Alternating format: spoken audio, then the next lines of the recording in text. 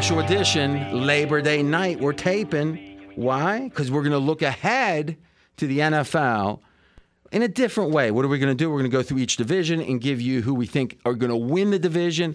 We're going to rank the playoff teams 1 through 7 that we project, and maybe bet a little something on it.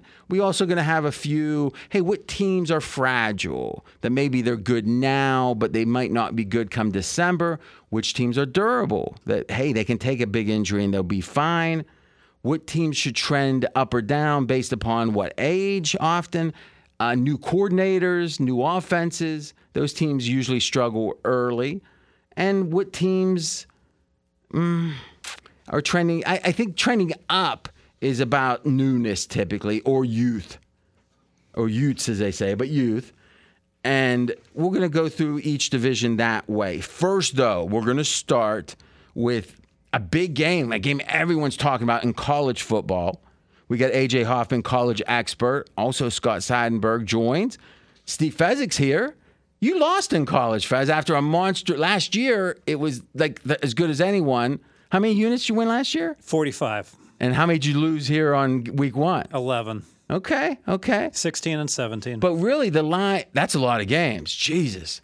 Well, I always have the biggest volume. Ends week 0 and week 1, so it's 2 weeks. Really, you've got, because you've got like 2 months to bat them. Exactly. Which is a caution that we should put out there when it comes to week 1 of the NFL, which we'll be taping that show Wednesday night, Thursday AM release. You got Thursday, Friday to listen. And Saturday even. But a lot of people are busy Saturday. Primetime Sanders. I mean, I saw something where they were talking about him before this game. And it might have been the New York Times or something. And they said, Deion Sanders, self-proclaimed primetime. It's like, no, he wasn't self-proclaimed. It was like the biggest football show on earth, Chris Berman. Whenever he got the ball, he'd be going prime. I mean, it's like the nickname came from pure greatness. It wasn't him saying, certainly not self-proclaimed. No, I mean, not at all. And I mean, people, you guys, do you remember? I mean, you remember primetime? Okay. Of course. When they would pick the ball off, that Atlanta team, forget when he was with San Francisco, that Atlanta team, they picked the ball up, they throw it back to primetime no matter where he was. And, I mean, they were scoring touchdowns like crazy. I mean, it's wild when you see these teams that aren't afraid to fumble, that they're so athletic that they will just flip. Because it's like it's really tough to beat because it's like everyone's so scared of fumbling. You know, you bring that up one day. There's going to be offenses that are going to realize they should incorporate not just the hook and lateral and desperation measures, but think how powerful that play is down the field to be able to go ahead and run that. I mean, and how often do you have, like, when you're lateraling towards the sideline, you very rarely fumble. Well, here's the thing. Lombardi talked about this in football, his first football book. I think it was Football Genius was the name of it, in which he said he believes there's going to be 2 quarterbacks on the field at all times. That's the extreme measure, right? And the theory is you pitch out to one, he's throwing back to the other. They're running downfield, throwing cross field. You know, you can still throw if it's, not forward as you go down. So that's interesting, right? I mean, at that point, Trey Lance may start. I mean, maybe. I mean, it wouldn't be for Dallas right now because he's third string. But, if one of them got hurt and they played 2 quarterbacks, he'd be right in there, I think. Okay, so primetime, amazing. It's funny. Sometimes I'll listen to shows after, like a Saturday show, Saturday night, because I'm getting NFL info, so I don't really care about the college that much. And everyone was saying, I think Colorado's going to do well in the years to come, but it takes a long time to build a team. Win total is, what was it, 3? 3.25. 3.25. And they were getting, 21? 21 and a half? 21. Okay. AJ, what happened? They looked incredible. They were buttoned up. We got that part. Now, I think it's a pronoun also. That's illegal, right? Yeah. So Colorado looked really buttoned up. They looked like they'd been playing together for years, which you didn't expect. I think the other thing that happened was people underestimated the drop-off for TCU. Like, TCU lost a ton of people to graduation, to transfers. It's not the same team that was in the national championship a year ago. And that lost by 70. Right. But, yeah, I could have never in a million years pictured what Colorado did happening. Like, and I knew that TCU was regressed. I still didn't see this happen. I didn't see them winning the game. I actually thought Colorado would cover. I thought there was zero chance they could win the game. Okay, so let's talk about the mechanics of adjustments. In college football, typically a team will really have, a good team will have competitive games maybe 4 or 5 times a year, maybe less. When I say competitive, I mean where they're playing a team at their level, so less than 5, let's say. But because you might say, well, if Ohio State plays Indiana and they're laying 20, that means something. Did they win by 20? It does mean something, but it's different than playing someone that's at your level, which you can learn a lot more. Ohio State plays Michigan. That's a different game. Bowl games, different game. There's times I remember Malinsky. It was the Ohio State-Oregon National Championship. Malinsky and I were doing a show on ESPN here locally after the next day. And I said, what would you adjust? Ohio State was a 7-point underdog in that game. And I said, what would you adjust, the line to if they replayed next week? He said, pick them. I said, my God, like teams in the NFL maybe move a half a point if they lose, even if they lose big. Sometimes it can be a point early in the year.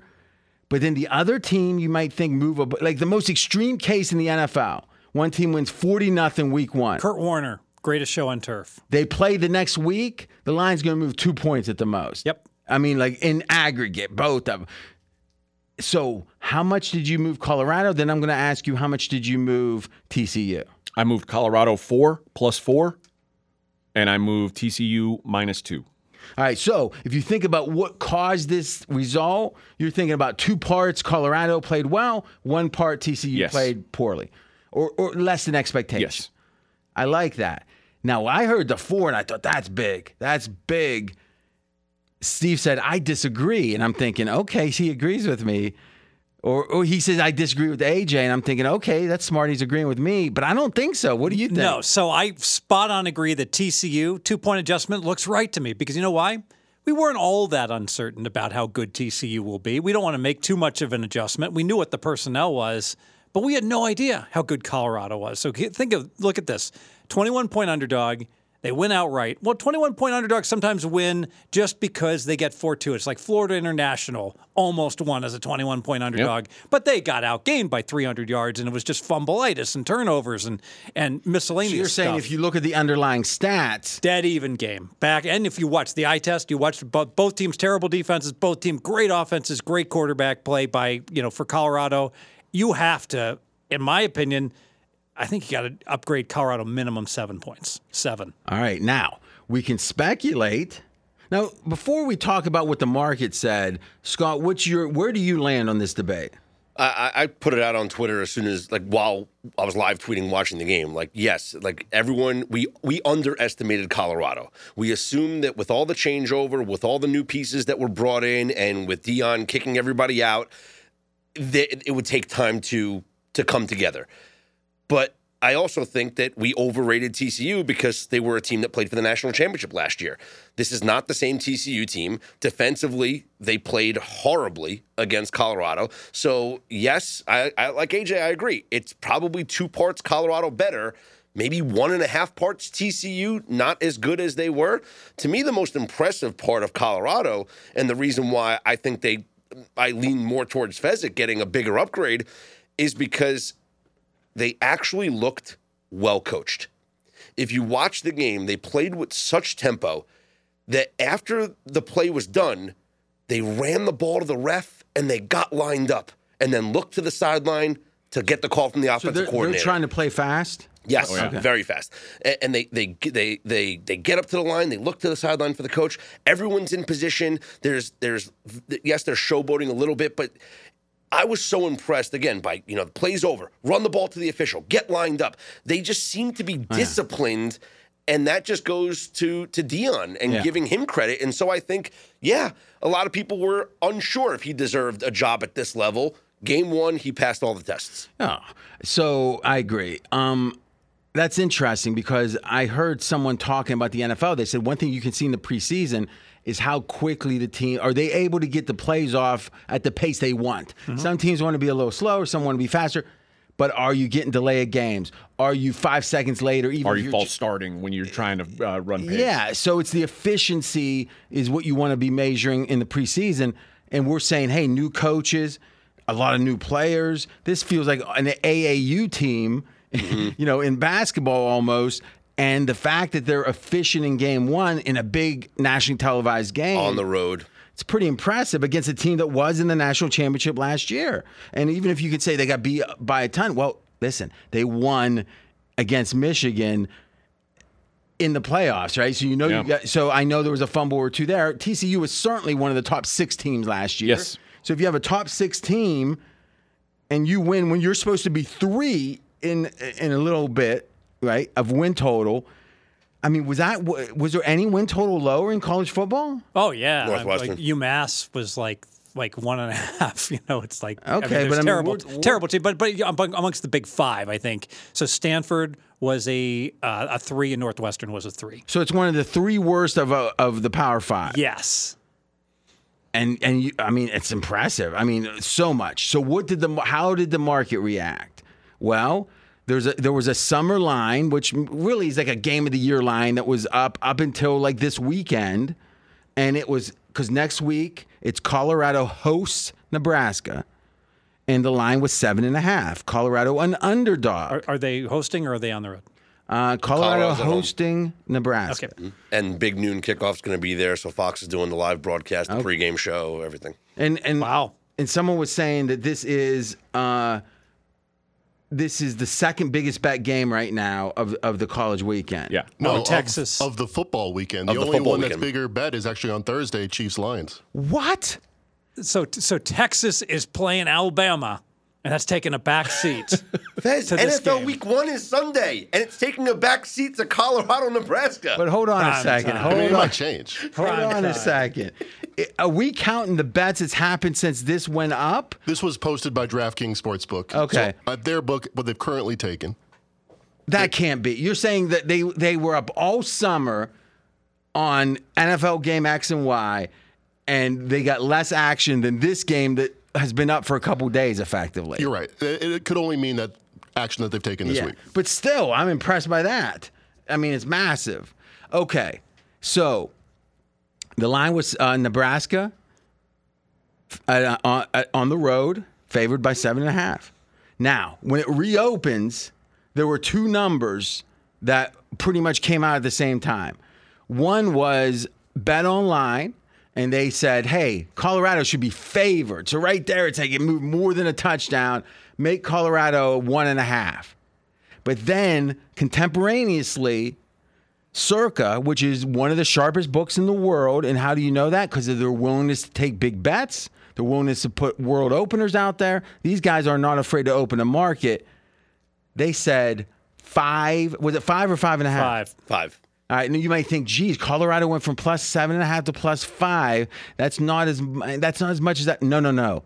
They were saying Colorado favored by 5, which is what, a 12.5 point adjustment? And further, Nebraska. Okay, that's what I was saying. Nebraska. Okay, did Nebraska just lay an egg? They're terrible. Nebraska covered. Nebraska played very well, and they should have won outright as a 7-point underdog. So they at least get a half point upgrade? Oh yeah. Yeah. So you got, we're saying effectively Colorado 13 points if you believe Circa. Now, because there was 2 markets at once, 1.5 and 5.5 or 5, what tends to happen is if you are able, if you have one ticket in your pocket, or if you can bet it real quick, you take the 5, you lay the 1, or whatever the call, or if you know you're going to like one side, you just take the better number. But whatever it is, it reached an equilibrium point, the spread did, at around 3.5 right now is our current number, it looks like. So it was 3 initially, and then it kind of drifted up a little bit.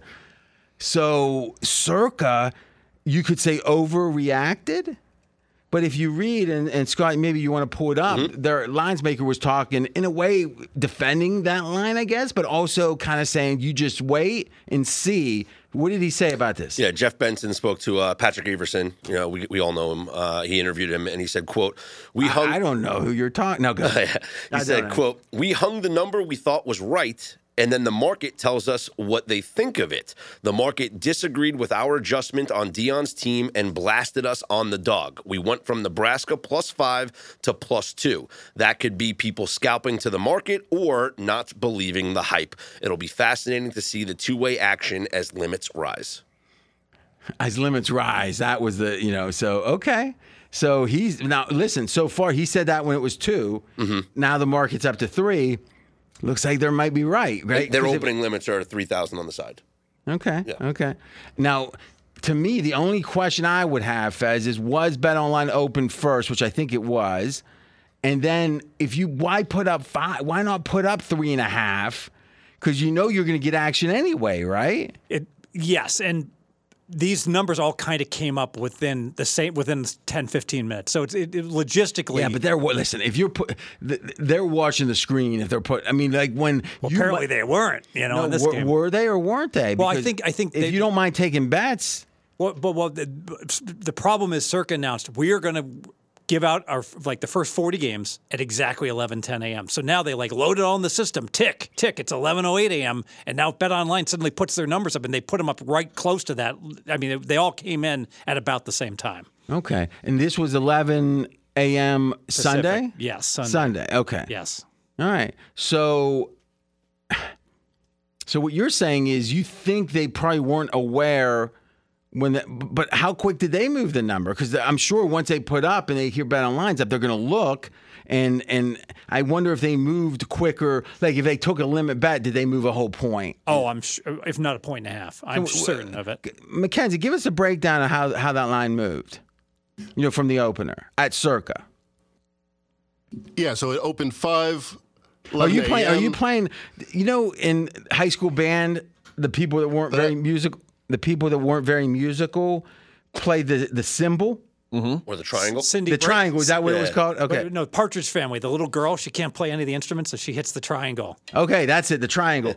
It's like Mackenzie's mic stand is a triangle. He's hitting it, and I don't know if he's trying to get music out of it, but go ahead. So Circa opened 11 a.m. on the dot at 5. By 11:02, it was down to 3. Okay, and we can see the actual jumps, right? So it went from what to what to what? So I was right, 5 to 4 to 3 to 2.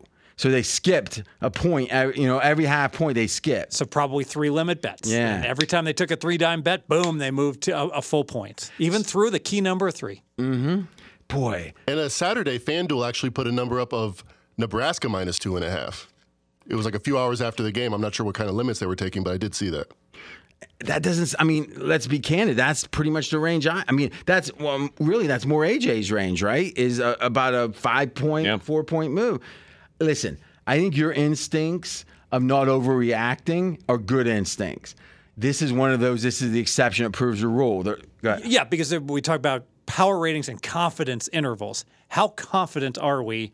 And how good Colorado is. When we have no confidence, the entire team turned over. I'll use an example. Let's say we go back into our time machine and TCU and Colorado play again. What are we going to make the spread on that game?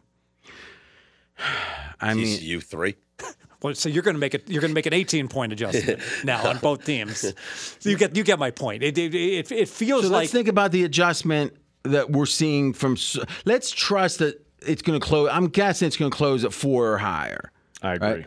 Right? What would you think, Fez? 3. I don't think so. The public hasn't gotten involved yet. Once the public gets involved, they don't. This whole idea of doing the math to figure out. No, they were just saying, "Oh, they're laying." The wise guys are going to say, "You just move this line, 10.5 but points," here's the thing. and Nebraska looked good. But it's at 3.5 now. But Circa, that's what I'm saying. Circa said 5 we're comfortable with. I mean, that's pretty wise. So, are the wise guys really going to think a number below 5, like 3.5, is all that juicy? on the dog? The wise guys don't care what Circa opens for 3 dimes. These are not professional bettors. They're great when they have the information of the wise guys. Without that information, I don't think the wise guys give much credence to what the Circa odds makers open numbers have. But the information, That's why their limits are 3K. But the information's changed. People out there have a preseason power rating based on. Well, first of all, very few people have a power rating. Sure, but what you think? Okay, you set the line. What you think is going to happen based on what you expect these teams to look like, and what are you using to determine your opinion, to form your opinion? What did they look like last year? What's their returning production? We had nothing to go off of Colorado. We just assumed, and I'm saying we collectively. So how much do we that upgrade it was them? Because of all the new talent coming in, that it would take time to gel, Dion coaching at this level for the first time. What they showed is that they are a legit football team. I don't care about legit. I care about numbers. I'm a math geek. How many numbers we upgrade Colorado? AJ before said. Well, he's saying he thinks the market move was about right. Yeah. I think they deserve to be favorites in this game, and I think they deserve to be north of a field goal favorite in this game. But can you give me a number? How much better are they? Approximately. Are they better than what? We are they didn't know 15 anything from points? last Are week. they 15 points better? 10 points better. I like that. right. Let's make them 10 points better. Okay, so now what's your point? My point is, so they were catching 7.5. We make them 10 better. They should be laying 2.5. I know we're going through the 0. Yeah. But Nebraska's better also, so that negates that. So that gets me to 2.5. So why did Circa see? If you want to dismiss Circa opening, I mean, Fez, you wouldn't want to open world openers for God, 3 dimes. no, it's incredibly difficult. So I believe what Circa did is they did what you said, RJ. They said, I've never seen. They just had an entire 3.5 hours of Colorado screaming, all these fans. What do you think? Like, they know the public loves Colorado. Let's make sure we're talking about the same thing. What do you think this line closes at? 3. All right. So let's construct a bet. I'll take above 3. You take below 3, and we'll make 3.75. I'll actually give you 3. I'll give you 3.25 as the break point, meaning it's 20 cents, right? So if it's 3 minus 20, we have a push. If it's 3 minus 19, you win. I'll give you that. It's a bet. I mean, I'm trying to just make a fair, easy bet there. But basically, you're saying where's it going to go at close versus right now? Because right now, it's like you said, it's north of 3. You in with I'm in with RJ. I mean, yeah, of course. And then press it, I don't baby. have a button in front of me. But you're right. Yeah. You're right that I might lose this bet because the public might dwarf the wise guys. But the wise guys are going to bet plus 3.5. I also think that, Colorado's the play now in this game. The athleticism that they showed, the amount of plays that they ran.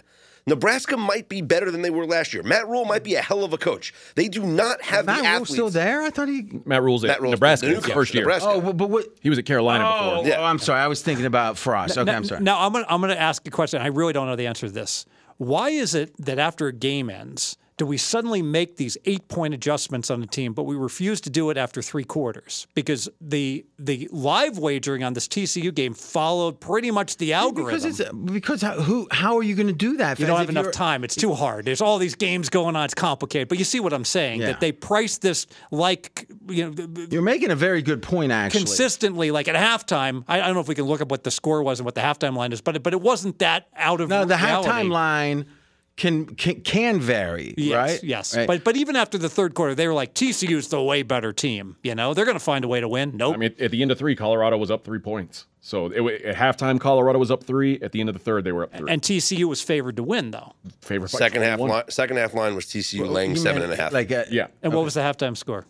It was 17-14 Colorado. And TCU All right, was laying 7.5 second half. See, so that actually is a significant move because the theory is, let's forget what the score was.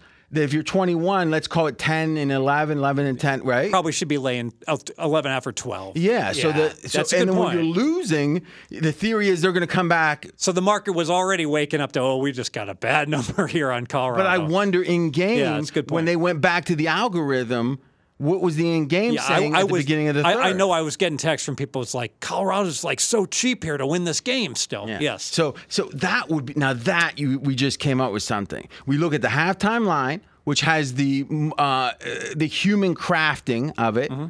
We compare that to what we're seeing at the beginning of the third. Whenever it's off, we assume the halftime line's right and make some in-game bets along that lines. Yes. Right? Because that's the human element where the algorithm doesn't have that. And listen, would you really want, when you have all these games with in-game, someone there who probably doesn't have that pay grade to say, our numbers are wrong, I'm going to shift? Because you could program the algorithm to easily say, what's your base number? And you could change the base. Say, this line should have been 7, and the whole algorithm would propagate through a different eye test. Yeah, I think that'd be scary. Unless you were like Henry doing everything like he used to at Pinnacle or whatever, I don't think you'd want some... They really only do it on injuries. Yeah. Typically, like when having been there and do it, it's like you hate to go against, because like so often you see a team that like can't play a lick in the first half and all of a sudden, boom, they're right. But do you think there's an opportunity? Do you think the halftime line with the human element is the good metric to say, let that be a guide? What is the implication of the halftime line? How different is that than the algorithm, the pre-game algorithm, and act accordingly? Yes. And in this case, I'm going to talk about the season win number. There's an adjusted season win number for Colorado. Nobody peak. So it was 3.25. What should it be now? And I will say I haven't gone through their schedule exhaustively, but they have a lot of games that could swing in either direction. I'm guessing it's 5.5, which is close to where it was at open. All right, so here's the first thing I would say. Is one, you got to accept the fact that they took a fractional win that was like a 0.1. And it's a 1 now. It's a 1. So they pick up 0.9 right off the bat. Yeah, so I would they're say up to it's 4.15. Yeah, off the bat. Now, excellent. Would you say the 2 point per half of game, or half a win is about 2 points on the money line, or I'm sorry, on the power rating? Do you agree with that? I mean, I went back to the NFL, and so I thought about, 35 points is worth a win, and I don't really think there'd be that much of a difference in college, even though there's fewer games. I'm thinking of the only time there'd be an exception if you're an Alabama or someone that's only got yeah. But this is right in the middle, right? That's right. So now what we're saying is, okay, if we're upgrading them 10 points, that's effectively 5 half-point or half-game moves. So we're talking about 2.5 games.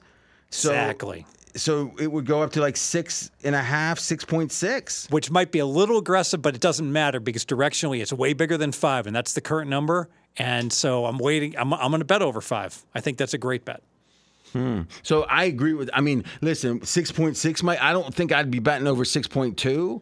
But boy, it seems clear. I don't know how. Under any reasonable set of assumptions, I don't see. Look at this. Let's just go. They're saying they're 4 points better. Yeah, because if 4.1 right is what it should be without any adjustment because of the one game being played, then if you only go up to 5, that means you're saying 4 points of adjustment, 2 half games.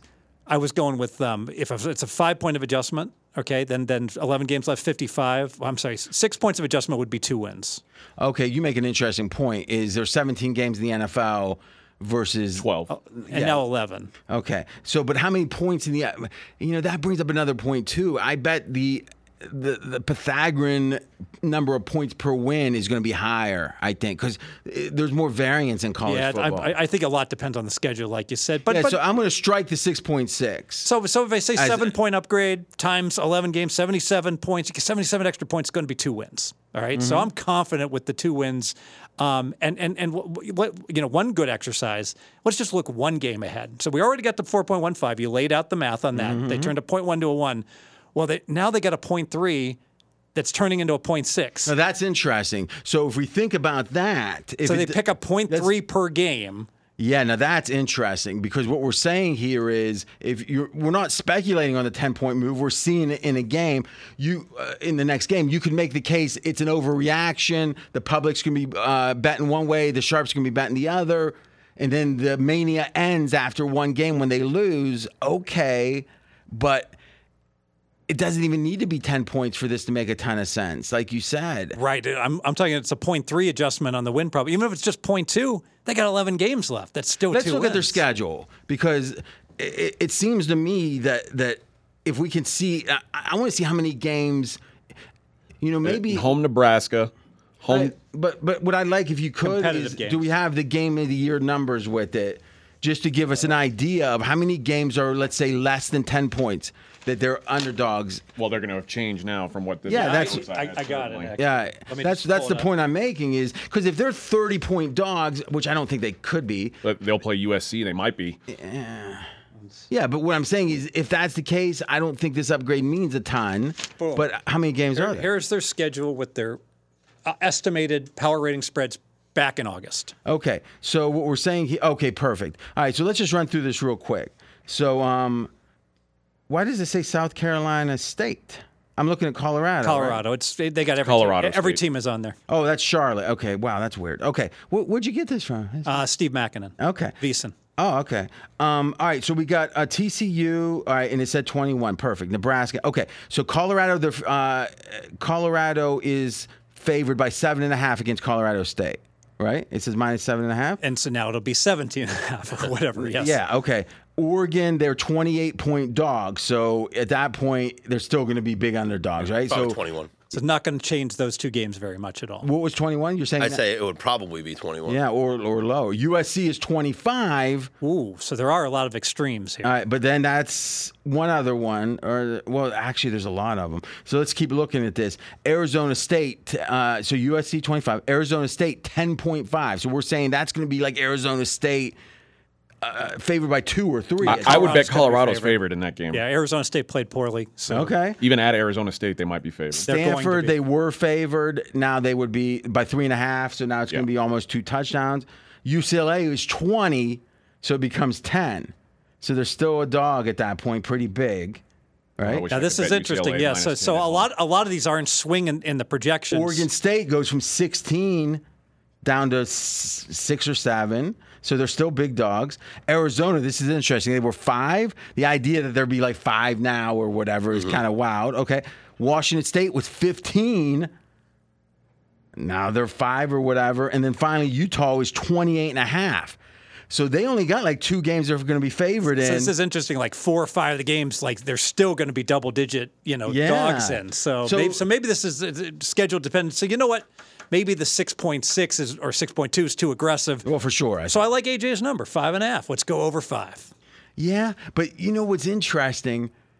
If we really do this logically, a line that moves from 7 to lane 3 is actually not about the points. It's about the percentage. We were talking about this before, going through these numbers. If you're 28, you don't just move at 10 points still. The theory is it might be 14 points you move it. I don't know if the market's going to do that. But right, you agree with me, is to go from 7 to, let's say, plus 7 to minus 3 is going to be like going from plus 28 to like maybe 13. Yeah. I mean, And still, whether you're a 28 or a point dog, if you're a 28-point dog, you don't win. And if you're a 14-point dog, you win 0.15. It's still not going to be much of a win. yeah, I don't like it as much. So, speaking of that, did we get Nebraska? Or I'm sorry, what am I talking? Nebraska? Did we go under Chicago? Did we get that action? Plus 120, under 7.5. Okay, I bet plus that. 120. Yes. All That's right. a great number. Yeah, I like that. I'll add that. Fez is, you know how like, when superheroes come together, like at the Justice League or whatever, is someone who usually is the star of the show. They specialize, like Flash or whatever, might be like he's the messenger, right? They do what they do best, right? In my perfect world, Fez is doing no handicapping; he's just executing. Because he's like that, That is my in my ideal role. Exactly. I would just be like sitting at a trading desk. It's like Wall Street. Remember when they used to like the buy orders? They'd walk on over and like in the movie, like Charlie Sheen's usually like trading 300 shares and he's like 20,000 shares, and the guy has this frown on his face. He's talking to the girl. He's, excuse me, what's going on here? They call it those are, they don't even have those anymore, but those are specialists is what they used to be called. They made a lot of money, those guys, because each stock would have its own specialist. And it was their job to make sure there was an orderly market. So when things were like crashing in '87, the big crash, they were supposed to be buying on the way down. Yeah. A lot of them weren't. Let's just say, it's like war games when they said, they did a test to see how many people would press the button, right? And like 60% didn't. Because it had a human element. Until the pistol got put to their head, and then they all pressed it. Well, that's the way they depicted it. But then they said, let's let the computer take over. And you know the rest of the story. That was my Paul Harvey, AJ. I don't know if you know about that kind of thing. I think that's a great discussion, actually. Is there anything else in Colorado we should be talking about? Well, I think there's a segue here. All right. So we talk about confidence level of teams and the makeups of teams and what could change. So So we're going to talk about NFL teams, right, RJ? And we're Yes. going to talk about how their power ratings could change and how fragile some teams might be. But I think there's two elements to this. I thought you were going another direction. Yeah, you're right that the change either with fragileness or durability can be more or less expected in the future.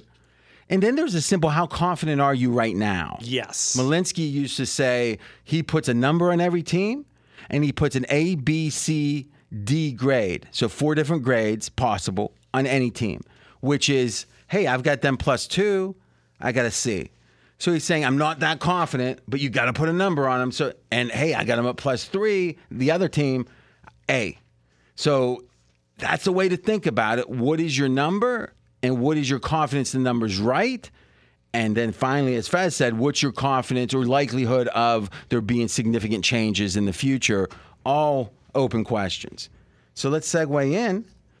And without further ado, okay, so first thing we're going to do with each of these is say, based upon the win totals, this is the way it's supposed to go.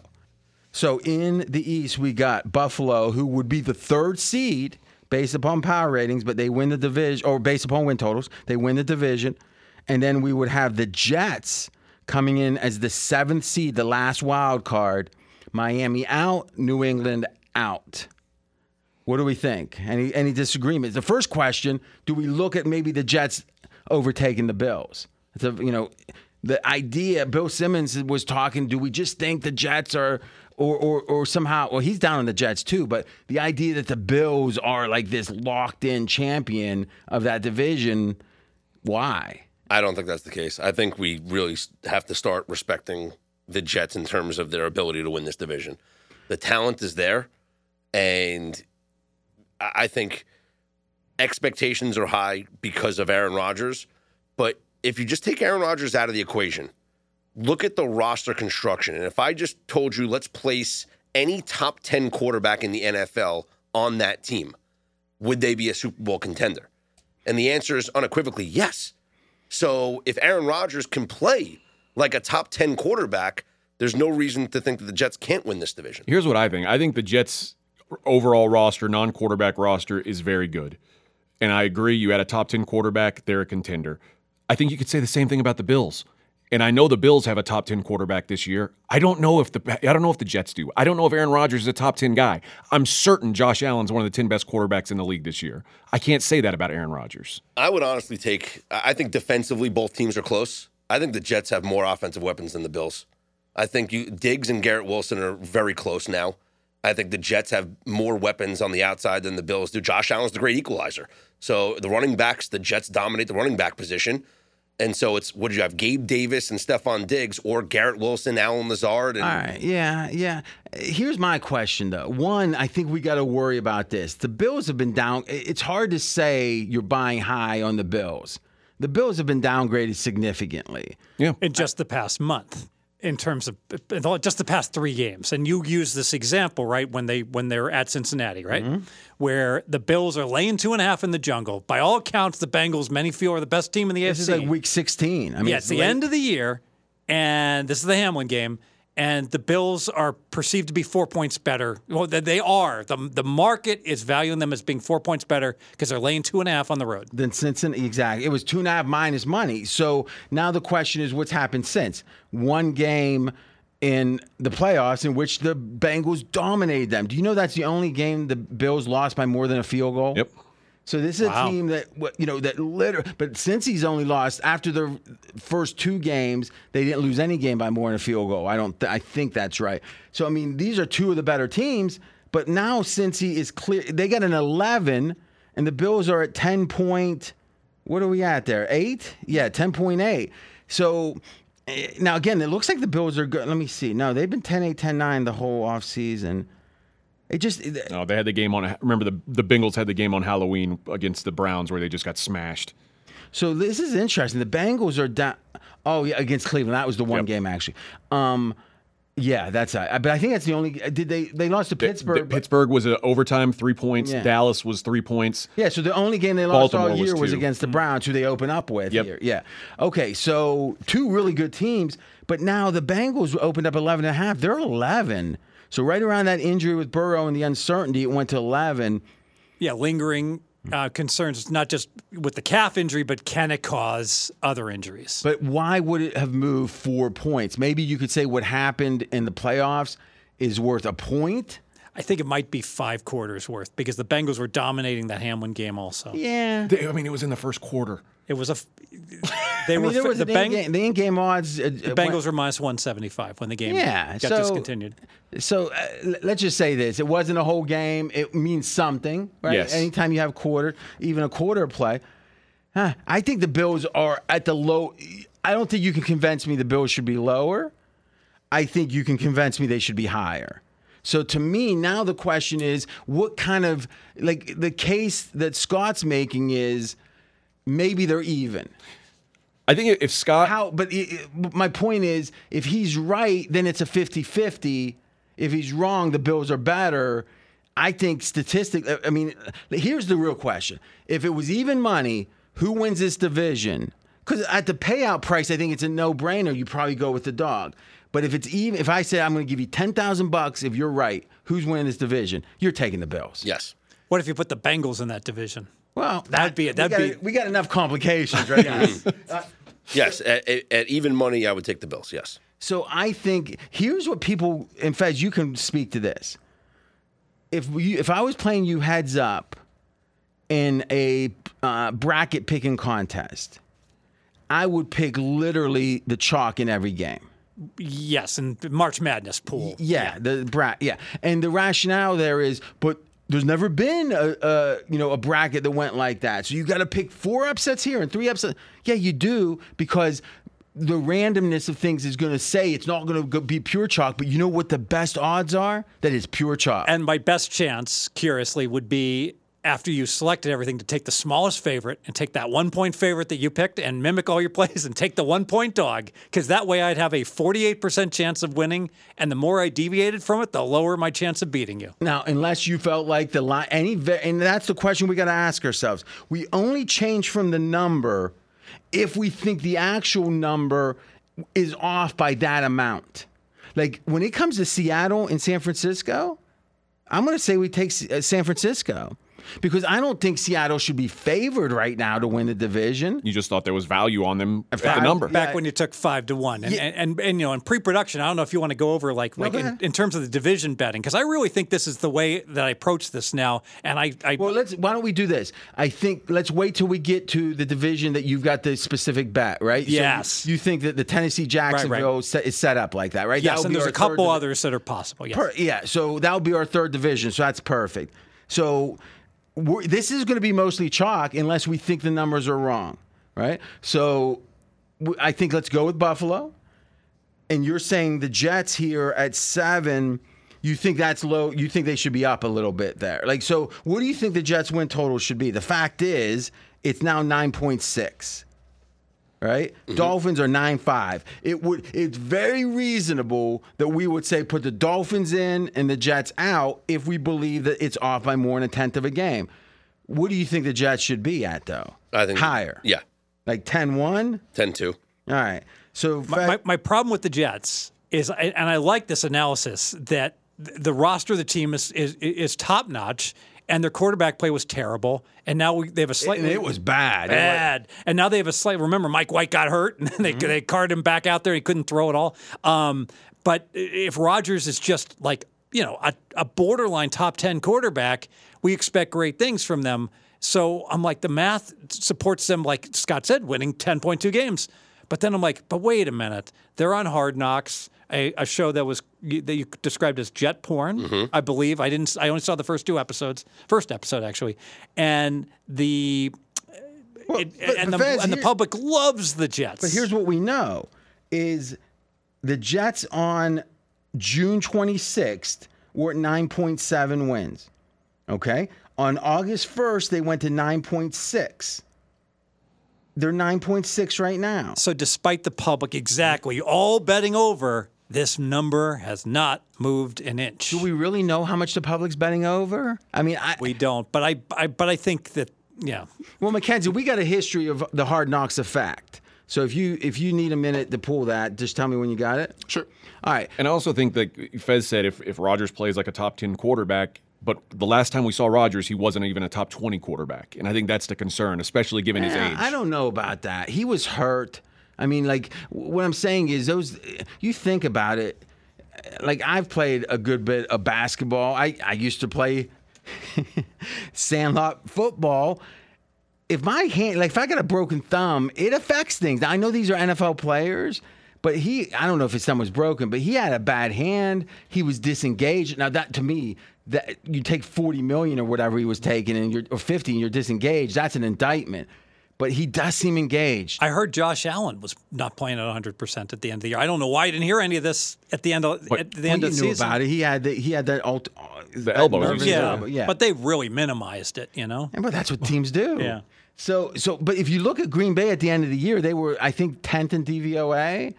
So I don't think Rodgers could be 20th and that team be 10th. Okay. Right? I mean, but we've talked about this a lot. This is his 40-year-old season. He's going to turn 40 this year. And who's good at that age? But usually, I was going to say usually doesn't happen all at once. It kind of does. Yeah. Right? Brett Favre was great when he went to Minnesota. Yeah. For, former Green Bay quarterback and MVP, level. Remember, he went playing. to the Jets first. Mm-hmm. Yeah, that's right. And he was good. When he was at the Jets, they were 8-3 before he got hurt. But wasn't there some sexual harassment thing or something? Some pictures were sent. All right. To him? So I have soured on Miami a little bit. I think Tua, I'm not so worried about Tua, though I am. There's risk there. But then I think about it, the D-line, and I think this is one of the most fragile, the O-line, one of the most fragile teams, where if Armstead gets hurt, the left tackle, they're in trouble. Right? Well, they're already in trouble then. Yeah, I mean, he's been hurt for, time immemorial, as they say. And then if either of the receivers gets hurt, all of a sudden now you got one good receiver. That changes the game, right? Tyreek or Waddle. Right? And we're much more worried about Tyreek, obviously, because he's but got a history of getting banged up playing through it. Yeah. And then you would make the case Tua's then the fifth, the fourth guy, that if any of them gets hurt. And now Ramsey's already been hurt, and not that he's necessary, but it's a big loss. Let me ask you, I have Miami better than the Jets, but I have the Jets. I think the Jets are projected to do better than Miami because Miami's more fragile. I agree with that 100. Meaning if they were playing each other on a neutral, I would take Miami at pick'em over the Jets right now. Especially with Rodgers' first game. If you give me a heads up win total over the season, I'm taking the Jets. I agree with that. And I think that segues into, and we are going to have, our full weekly preview every week this season, and we'll be covering this game. But I look at this Chargers bet, and I think, okay, so right now the Chargers are hosting, quote unquote, we'll say, the Dolphins, and the current number. What are we seeing out there, Mackenzie? I know 3, but is it 3 flat? What are we looking at? 3 flat. Now, what is the case there? The Chargers are somehow better by, what are we saying for home now? 2? And they don't get that. Chargers don't get no 2 for 1 maybe. 1, yeah, 1. Well, what do you think? Is that a lot? You think? I might give them 1.5 for traveling across the country, but it doesn't matter. But it's week 1. Exactly. Miami travels pretty well. There's a lot of transplants of Miami too. Where in LA you're going to get and nobody cares about AJ's Chargers. No one likes that team. It's a Rams town. Yeah. So, yeah, I agree in town. So, my point is, how's this 3? It's saying Miami, if you think about it, we're saying, 2 points better? So, that means they would have to be a whole win above them. Yeah, right? I mean, Miami 3 seems to be an automatic take. Chargers 9.8, Dolphins 9.5. It doesn't make any sense. Can we find the number from Week 14 last year? Miami went to the Chargers? Yeah, but what was the quarterback situation for Miami? Was Tua there? Week 14, I think he was. Let me check. Yeah, Tua played. All right, so so in that game, it was Week 14 last year. Okay. Mm-hmm. All right, 23-17 final. Spread was Miami -3. Miami -3, and it was in Miami. No, it was at the Chargers. Really? Mm-hmm. How can that be? There was a lot of injuries. The headline here at ESPN says, Herbert, shorthanded defense, lead Chargers past Finns, 23-17. Oh, Herbert, whatever he does, it's miraculous. He plays defense Unbelievable. Oh, AJ got so worked up he almost like destroyed the. He just hit the mic as hard as he could. He's like, that's the best headline All Mackenzie's questions ever have been read. answered. Was that the game? Oh, that was the game, yeah. Oh my God! All questions have been answered. That's so great. It's so great. We called you on your bullshit. Is what's great. All the more reason to like Miami. So they got revenge. Not that revenge matters, but it's not a negative. You know. Remember now, Staley. Let's give credit where credit's due. By accounts, Staley came up with the approach that kind of stymied Miami for a while last year, right? Because it was a different defensive approach. I think that is what he's McDaniels. Oh, I'm sorry. Is that how you say it? What's his name? McDaniel. But it's McDaniels with the Raiders. Josh, yeah. Yes. Yeah. Okay. He's been tinkering with that the whole offseason, right? Though he found, I tell you this, I like under in this game too. What I know highest total on the board, 51. Is that right? I know for sure that that the Chargers are running. That would because there's a new show on the Athletic football feed in which it's Chase Daniel, right? That you've seen the backup Chase Daniel for a long time, right? Mm-hmm. He's now in the media and they're doing a show once a week of talking. They're only talking quarterbacks. So the whole show's quarterbacks, right? Well, the first show was last week. He was with the Chargers the last 2 or 3 years. He said that the difference with, he was a big Lombardi guy. Most people aren't. But he says what he knows from talking to everyone, because he's talking to them, is they're fixated on the run game. They got to be able to run the ball. So I think Chargers run a ton. I think Miami runs. I think this thing goes under. And Miami should run more. And the Chargers, I like this. The Chargers didn't play their starters in preseason, so there've been maybe they start a little slow. There's been studies that show that if hurts you early. It hurts you early, and where's it hurt you on offense? Now, speaking of that, am I right that could you look at Jared Goff and see how much the Lions played their starters? I don't think they did. They didn't. I like Kansas City in the first quarter of that game Thursday because Andy Reid plays his guys hard. And let's be honest, Andy Reid is a master tinkerer. Think about when he has a bye, right? Well, how about when he has the whole offseason? I think they come out with a couple tricks, and I might actually like over in the first quarter too, because I think the same thing. Detroit's got a master play caller over there. I see a lot of. I like over in the game, but I think first quarter's even. I like that too. Which one? The first quarter, and like you said, Patrick Mahomes, and when he didn't play well in the first preseason game. Like, we just thought he was going to play a couple series and be done. They hear like, nope, starters are playing again week 2 of the preseason because they didn't look right. So I think that, to me, that's a much better approach than just not playing starters at all. Mm-hmm. So I would think early in that game especially, Kansas City's going to be way sharper. I think so. How about I do. How about a prop bet? Team to score first touchdown. Well, isn't that really dependent on who wins the coin toss? Well, it's part of it. This all depends on the coin toss. But that's the lot. But the thing that what I'm saying is with Goff being rusty, now he's got to get them all the way into the end zone to beat me. See, that's interesting. Even if they win the toss. Yeah. See, now that's an interesting point. The question becomes, how much advantage would an offense have to have if you knew the other team was going to get the coin flip? You knew. At what point at even money would you bet the team not getting the coin flip on a first quarter bet? I think the total would have to be below 38. And if the total is 38 or less, I don't care who gets the ball. Well, it means less. I actually think if the total is 35. Oh, because you're saying there's a negative EPA at a certain point. If they don't get a first down, it hurts to get the ball. Well, and also the defenses have the biggest edge in the first drive. It's the hardest drive to score. Is that because if you're the home team defense or all defense? I think all defenses. Because the defenses, when they get tired, they become more vulnerable. So it's a lot easier. You see why is third quarter higher scoring than first quarter?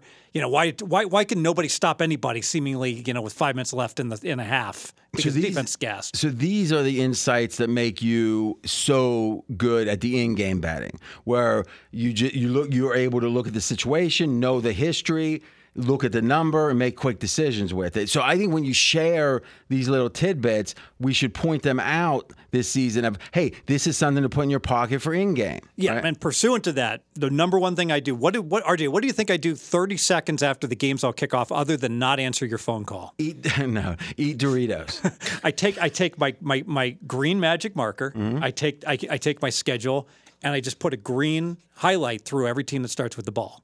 So now I've got it. Okay. So now I know who gets the ball. The second half's the team that doesn't have the green by it. Okay, that makes sense. That's a tip there. All right.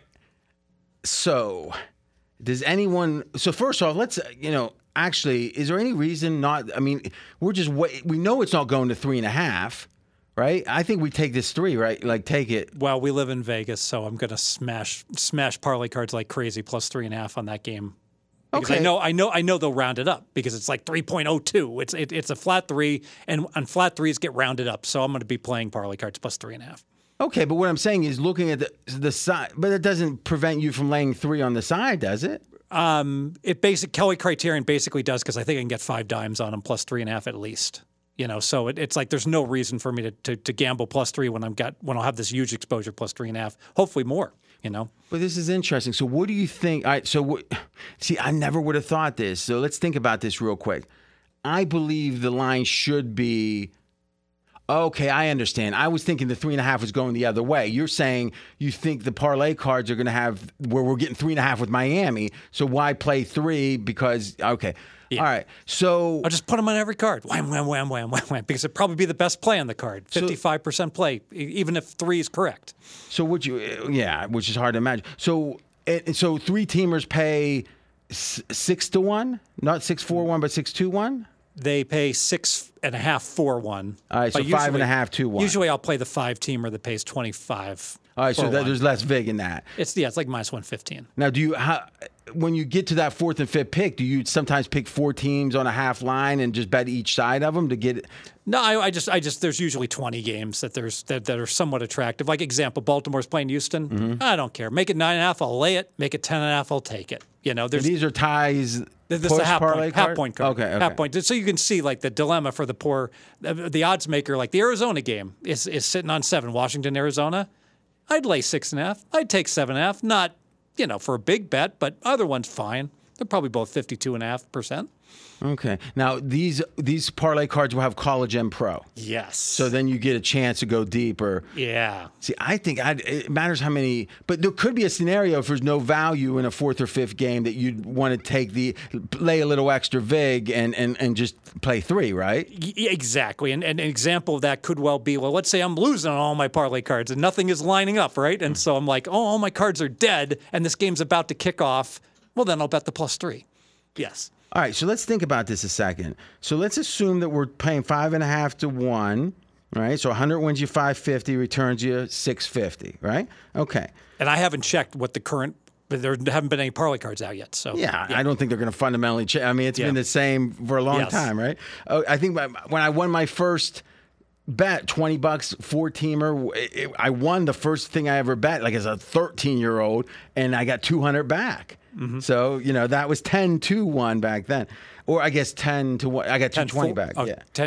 11 for 1, 10-1. Yeah. Okay. So now I'm saying I want to get this down to a 2-teamer. So I'm going to bet both sides. So let's say I'm betting 100 to win 550. No, let's say 10,000. No, 100. We'll keep it simple. But now I'm actually going to split out and have on the half point. I'm just betting both sides of one of the games. So now what we're effectively doing is cutting my return in half, right? So, yeah, and you're going to come out negative EV doing that. All right, that's what I was trying to think about. Yeah, so you basically got a 0.5, call it a 0.56 play with Miami. Mm-hmm. All right, so I got 56% play. On average, your 3 plays are going to have to average 54%, okay? Okay. So if you've got one play that's 56%, you can't just chuck in 2 50% plays, with it. You need to go ahead and find other. But I wasn't saying 2. I was saying 2 for the third leg, and then the theory. But there's never a reason to compromise and take a 50% play. Go ahead. No, that's. I was just thinking about what the 2-teamers effectively paying. Would be. Let's think about this. So you're going to win half the time, right? It's random. So you're going to have 225 come back. So you're betting 10. Or 100 to win 225 at that point on a 2-teamer. Yeah. Okay. So that shows you how much vig there are in these 3-teamers. That's right. But since there's the college games, I think you're right. Now here's the thing. You can play Hawaii plus 3.5 against Stanford. That worked out great. Here's what I think, though. So who's got the best half-point parlay cards in town? I will get back to you on that. Okay. Because this is the first week, like Caesars didn't even put any out last week. All right. I like this because I believe the Chargers. I think the line should be 2 in the game. So I mean, So now you're going through the 3, you're getting 60%. That's what I'm saying. Is it feels like something I want to build something a little more elaborate around this game myself, because I'm ready to bet a full unit at -3, -110.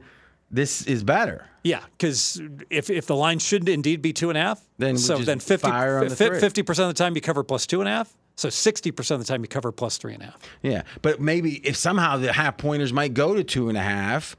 Right, and if then you just fire it confirms the 60%. Yeah, exactly. So, but we wouldn't think of it as a 60% play at that point. The 3.5 would be a 60% play. Yeah. So when do the parlay cards come out? Typically Thursday night. Thursday night? Yeah, but I'm sorry, correction, Thursday, because it's got to be printed before the Kansas City game goes. Mm-hmm. So Thursday day. All right. Now, also, that Thursday game dictates Survivor, right? So the rationale there is if Kansas City wins, you don't think there's an overlay in Survivor. I think I'm getting raked indirectly, not from Circa, but from all the people that are going to enter. Because remember, if people, did you say raped or raked? I said raked. Okay, I get. So inevitably, let's say there's 9,000 Survivor entries. So there's no overlay. Okay, 8,000 is the guarantee. So the overlay is because of the guarantee if they have less than 8,000. Right now, normally Kansas City is only 6.5-point favorite. All right, there's a 10-point favorite. So normally I would think maybe only 5% of the people would pick Kansas City. But I think in this case it's going to be more like 10 to 12% because there's a rule. Should you lose your entries, you can re-enter. It's like Daniel Negreanu, the bust out of a poker tournament. Rebuy, baby. Now, what's the limit of the number of entries you can have? 10. So these are for people that 10 isn't enough. That's right. So that basically they want to guarantee that they're starting out well. So they'll buy 10, shove with Kansas City on all 10, and if Kansas City loses, they'll just rebuy and get their next 10 and shove with Baltimore or whoever else they want. What percentage of people do you think are doing that, though? Yeah, I mean, it's got to be locals, and most of the people who are playing this are. Doesn't have to be locals. I mean, I guess you'd have to be back to rebuy. Yeah, that's true. Yeah. Or if you're from Jersey or anywhere else, you fly in for the weekend. And tell the wife, excuse, I got to go back to Vegas Friday. Kansas City lost. No, I think you fly in Wednesday and stay the weekend, and you can operate however you want. So this is fascinating. So your point is, it's not just that they got a free winner in the books.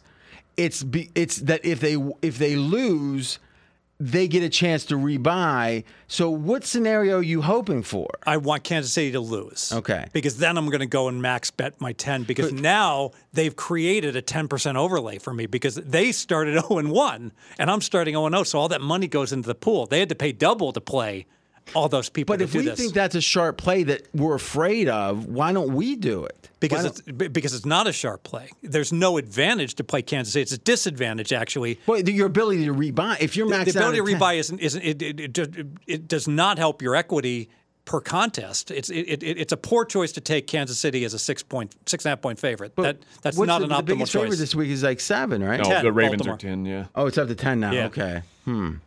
So it's a poor choice to take. Lamar in a new offense the first game. Didn't play in preseason either. But Kansas City's an incorrect choice, but I can see why some people are going to go with it because they just want to have fun. This is a recreational move. Well, I don't know about better that. Chance to get through. I don't think people are betting 10 of them and then 10 more. So they're not spending 20 dimes for fun. People going and paying like $10,000 for a bungalow at the Wynn Day Club for a day. It's a very rarefied group that's doing that. They got a different Fezz's friends. They got a different idea Ace of of Spades, $2,500. I think they would have been on Epstein's Island probably if it. So I mean, I don't know. I mean, 20,000 for. How many do you think will take KC if there's let's say there's 9,000 entries? Do you think it'll be 900? I'm going about 10%. Well, I think in a normal week it'd be more, right? Because less with a 10-point favorite. You want to save Kansas City, right? And remember, Washington's a 7-point favorite against Arizona, and Washington's god awful. People are going to want to use Washington. Yeah, because when are you going to use them again? Yeah, that's fascinating. So here's what I'm thinking. So, but I don't understand why necessarily you're saying because Kansas City's a bad bet. As a survivor pick, it's a bad move. But if Kansas City were the best survivor pick this week, and now you do got to consider when are they going to be a bigger favorite down the road. But if they were a survivor pick, a good one this week, you wouldn't mind this approach. The problem you have with it is it's a suboptimal first pick. That's right. Okay. And then even though it's suboptimal, if it wins, it's still an advantageous play. I'd still like if you told me right now, Fez, you got to take Kansas City, you got to use the Chiefs, but I guarantee you they win. Well, absolutely, give me Kansas City. It just feels like if you're saying 10% of the people are going to make a suboptimal week 1 play, win or lose, that seems like a contest you want to be in, right? I'm getting no, because they're making the suboptimal play because they just want to have a whole bunch of entries, and I'm basically getting raked 3%. So if 10% choose, what I would answer that question at is saying, well, you have a choice. Your choice is to guarantee that the advantage of the suboptimal that they do by picking KC and buy in before, or have a 35% chance or whatever you want to call it of having of 10% of the people being eliminated, and I get to buy in fresh. So you can only have one or the other, right? So you'd rather if it's really good for my equity for Kansas City to lose, it's got to be bad for my equity for them to win. Yeah. So the real advantage of exploiting them is acting if they lose. If they win, they got away with it. In a way, is the way to think about it. Yeah, right? It would almost be like it's like the first hand of a poker tournament. Guy just like randomly just goes with big blinds and antes, and he goes, "I'm all in," and everybody folds. All right, and he didn't even look at his cards. Now, but if there was if they said start the tournament, AJ, do you want to buy that seat? If you weren't playing and you were just thinking of playing, maybe you would buy the seat if that's the only time that you could. But if they let you say, hey, let's see how this turns out, and you can decide if you want to buy this seat, that would be, you'd wait till the hand flipped, right? And maybe you're like, hey, I just lost 3% of my chips from the ante. Who cares? I still like it, all right? But I can't like it as much. Yeah. Yeah. Okay, so here's what I think we do. If Detroit wins, because it's 10 per person, right? Yes. Maybe we do where you get 10, I get 10, and then you do your 10 however you want, and we split my 10, and we do it as a little mini pod that we do every week or so. Because people love this Survivor. I think we have to. And the one thing I will caution everyone who's entering Survivor, this sounds like so much fun. It's $8 million, winner take all, probably be like a 10-way chop. It is going to likely ruin your Thanksgiving and your Christmas with family, because Christmas is a double week, Thanksgiving is as well. So if you're first alive, off, if you're alive, family can wait. Well, if you're alive come Thanksgiving, there you go. But if you're alive come Christmas, you're going to have equity of this is like a $400,000 in equity. So you're warning people. I'm warning people. You better tell your family. I might be very busy during Christmas. Baby, tell them the odds of you being alive at Thanksgiving. It's not worth saying. Wait until maybe the 10th of November. But really, and your equity won't be that high. But by Christmas, your equity is going to be through the roof. I don't know. I mean, listen, the NFL has more parity. I mean, you look at these lines, there's a lot of small lines. I mean, in general, I think the NFL... That's why you're going to have lots of parity if you're alive. You're saying it's so unlikely you're still alive. Yeah, I think it's harder the more parity there is, right? I would say after every 2 weeks, roughly... You've got about just a little over a 50% chance to survive a 2-week period. Two picks. Okay. So, yeah, we'll talk about strategy. I mean, hell, maybe it's going to be worth us doing one of these no matter what. See, I kind of feel like, we'll talk about it. But stay tuned. Stay tuned.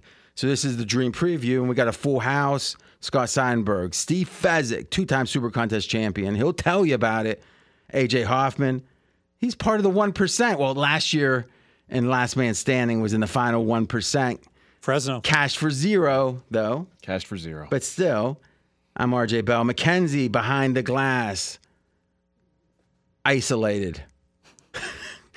Is he contagious? Contained. Okay.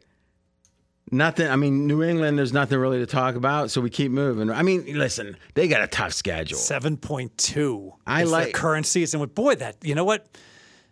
Has Belichick possibly slipped? Is he starting to lose it? No, God. No. I mean, listen, what's going on, AJ? My cord got stuck. You're having a lot of trouble over there. I sit over here at the kids' table, and things aren't. There's all kind of tables. You can figure out anything. I know. My cord. There's a long rope for my just headphone making sure cord. you're not I'm good. In convulsions or something. No, I'm good. Here's the thing. Do you know what Herbert's record is as an NFL player? I do not. You know that? I don't. I think it's 25-24. Pull it up. Let's make sure. Winning record. 25-25 if you count the playoffs. All right, so 25-25. And what's New England's since Brady? I believe it's 25 and 25. I think it is. So I don't know. Herbert versus, the ghost of Cam Newton. I don't know. I mean, someone's doing poorly. I don't think we'd want to focus on Belichick at this point too much. I think here's the question. Have they had a top half of the league quarterback any season since? Oh, God, no. They got total stiffs there. Cam Newton when he was washed and, I would worse. make the case that Mac Jones, his rookie year was close to 16th or 17th, but I think he would have been 18 to 20. Yeah. So my point is, who goes 500 in the NFL with horrible quarterbacks? Steelers and the Patriots. I mean, I think the Houston Texans did it for years. Wow. Yeah, but that was in a very weak division. Yeah. And they, so the point I'm saying is, I think you could make the case that Belichick's actually overperformed. Yeah, I agree. Unless you want to critique him for drafting Mac Jones and him not being an elite quarterback, because he is the GM effectively. So I don't know. But there's, as with Bill O'Brien, there's a big difference between your coaching acumen and your GM acumen. Yeah, but the GM acumen is what won them the 6 Super Bowls, because he effectively was the GM the whole time. So I don't think he got stupid with it. But again, there's 2 drop-offs at a certain age, right? And anyone that's had parents or grandparents, you see it. One is energy, and 2 is how the Pistons are firing when it comes to analysis, acumen. Go ahead. Well, one thing about Belichick, the GM, I would say is in a way, he got lucky. How? A, he found Tom Brady at the end of the draft. Mm-hmm. But B, he also found the one quarterback who is like at this mega level who was willing to take sub-market contracts almost the entire time he was there. So it made it easier for him to keep that team competitive. Yeah, well, I mean, Aaron Rodgers... Competitive is a little bit of an understatement. Yes. Aaron Rodgers did a big... Like, Brady used to take $5 million less. Like, maybe you could make the case in Tampa it was $10 million. Aaron Rodgers just gave back, what, was 30. it $30 million? Is he even getting paid this year? No one's done that before. No. We didn't bring that up as here's why the Jets are good. It wasn't even a conversation, right? We just covered the Jets. I think it's a small... I mean, what was the salary cap back then? 100? If it's 5% of it, is it meaningful? Yes, but it was more Tom Brady PR, in my opinion. That's interesting. Here's what I know. If you look at any team that wins in the NFL, it's hard to keep winning. It really, if you're drafting 30th, 28th, 32nd, and then you lose picks sometimes, I mean, I don't know why, is these teams just don't do well. You gotta have a Brady level or Hall of Fame quarterback, a Hall of Famer. But Big Ben was a Hall of Famer, and they had 8 and 8 years out the wazoo. never had a losing year. Yeah, but they had 8 and 8 years a couple times. After they won the Super Bowl in 40, they had 2 straight 8 and 8 years. Drew Brees had a 7-win game. I think he had 2 seasons. Yeah, right. So I mean, what we're saying is that Aaron Rodgers, they had a couple 5-win seasons. He broke his collarbone, whatever. That never even when the Patriots lost Brady the first game, they won 11. Yeah, that was the most incredible. Yeah, job. But that was probably their best team. The team that went undefeated the year before. Randy Moss was still there. Okay, so now we're moving to, and quickly now, but this has been a great conversation so far, so kudos to everyone. Cincinnati, number 1, Baltimore as the first wild card in our math, or the win total math. Does anyone disagree with this? I do. All right, so what do you got? I like the Ravens to win the division. I just, my concerns about Joe Burrow, like starting slow, obviously, again, and then I keep reading about the chances of re-injury for this calf. I think the Bengals are, we talk about the teams that are very dependent on a couple guys. I think the Bengals are near the top of that list. And we've seen the Ravens without Lamar, and they're certainly not at the same level they are with him, but we've seen them still remain competitive. I think without Joe Burrow, the Bengals fall apart. Well, but the only time that's pertinent is if they both lose their quarterback. Right. And then at that point, we think the Steelers or the Browns win the division. Sure. Right? So I think this is more, you think Burrow getting hurt is a greater chance. Yes. Except Lamar's missed the last 2 half seasons, right? AJ brings up a great observation here, because if you look at the pricing, and this when are you going to say the joke? I've never heard you say that. A great observation. No, you're going to like this. Right. So if you look at the disparity, there are like no divisions that are it's unclear who should be favored. It's crystal clear who the number one team to win the division is. But if the closest division of all things is this division, where you've got Cincy at plus 160, Baltimore plus 220. Now that sounds a good ways apart, but that's only 60 cents apart, and every other division has a bigger discrepancy. Okay. So personally, I'm significantly down on Baltimore here. I think we got a quarterback or a OC that is used to being at Georgia. Right? So, I mean, okay, they keep saying at Ohio State, well, it's so easy to throw to the open guy. Well, how do you think it's been at Georgia lately? Right? And again, obviously offense hasn't even been their strong suit, but somehow he was with them, so that's important. The premise of the Ravens season, this is what I don't understand. I keep hearing the Ravens are geniuses. Whatever they do, they're geniuses, right? They cheat. They hold when they're not allowed to. It doesn't matter. They're geniuses. Every move they make is brilliant. Like when everyone else cared about positional value, and they did too, see, they're at the forefront of positional value. But then they pick a safety and a center in the first round. Oh, they knew when to zag. Finally, someone says there's enough value that positional value doesn't matter. Get the slow safety. I don't know. I don't know how good they are. I just know I've never heard them criticized. Again, you could go back to the Ray Rice thing, but when it comes to anything about talent, now listen, they are good, but it seems to be like when Warren Buffett buys a stock, it's going up because he bought it. I tell you where the stock didn't go up is getting up by 14 points. They lost more games where ESPN said they had like a 95% chance to win than any team in NFL history. What is the premise of this season? That Lamar Jackson can throw a lot better than the offense allowed him to last season before, since his MVP season. He hasn't thrown great statistically. Now, my question is, how could the Ravens, who never make a mistake, make such a mistake as to keep their OC last year when he was time to move on? I don't get it. Because you're saying that literally this offense was tailored to Lamar more than any offense in the NFL.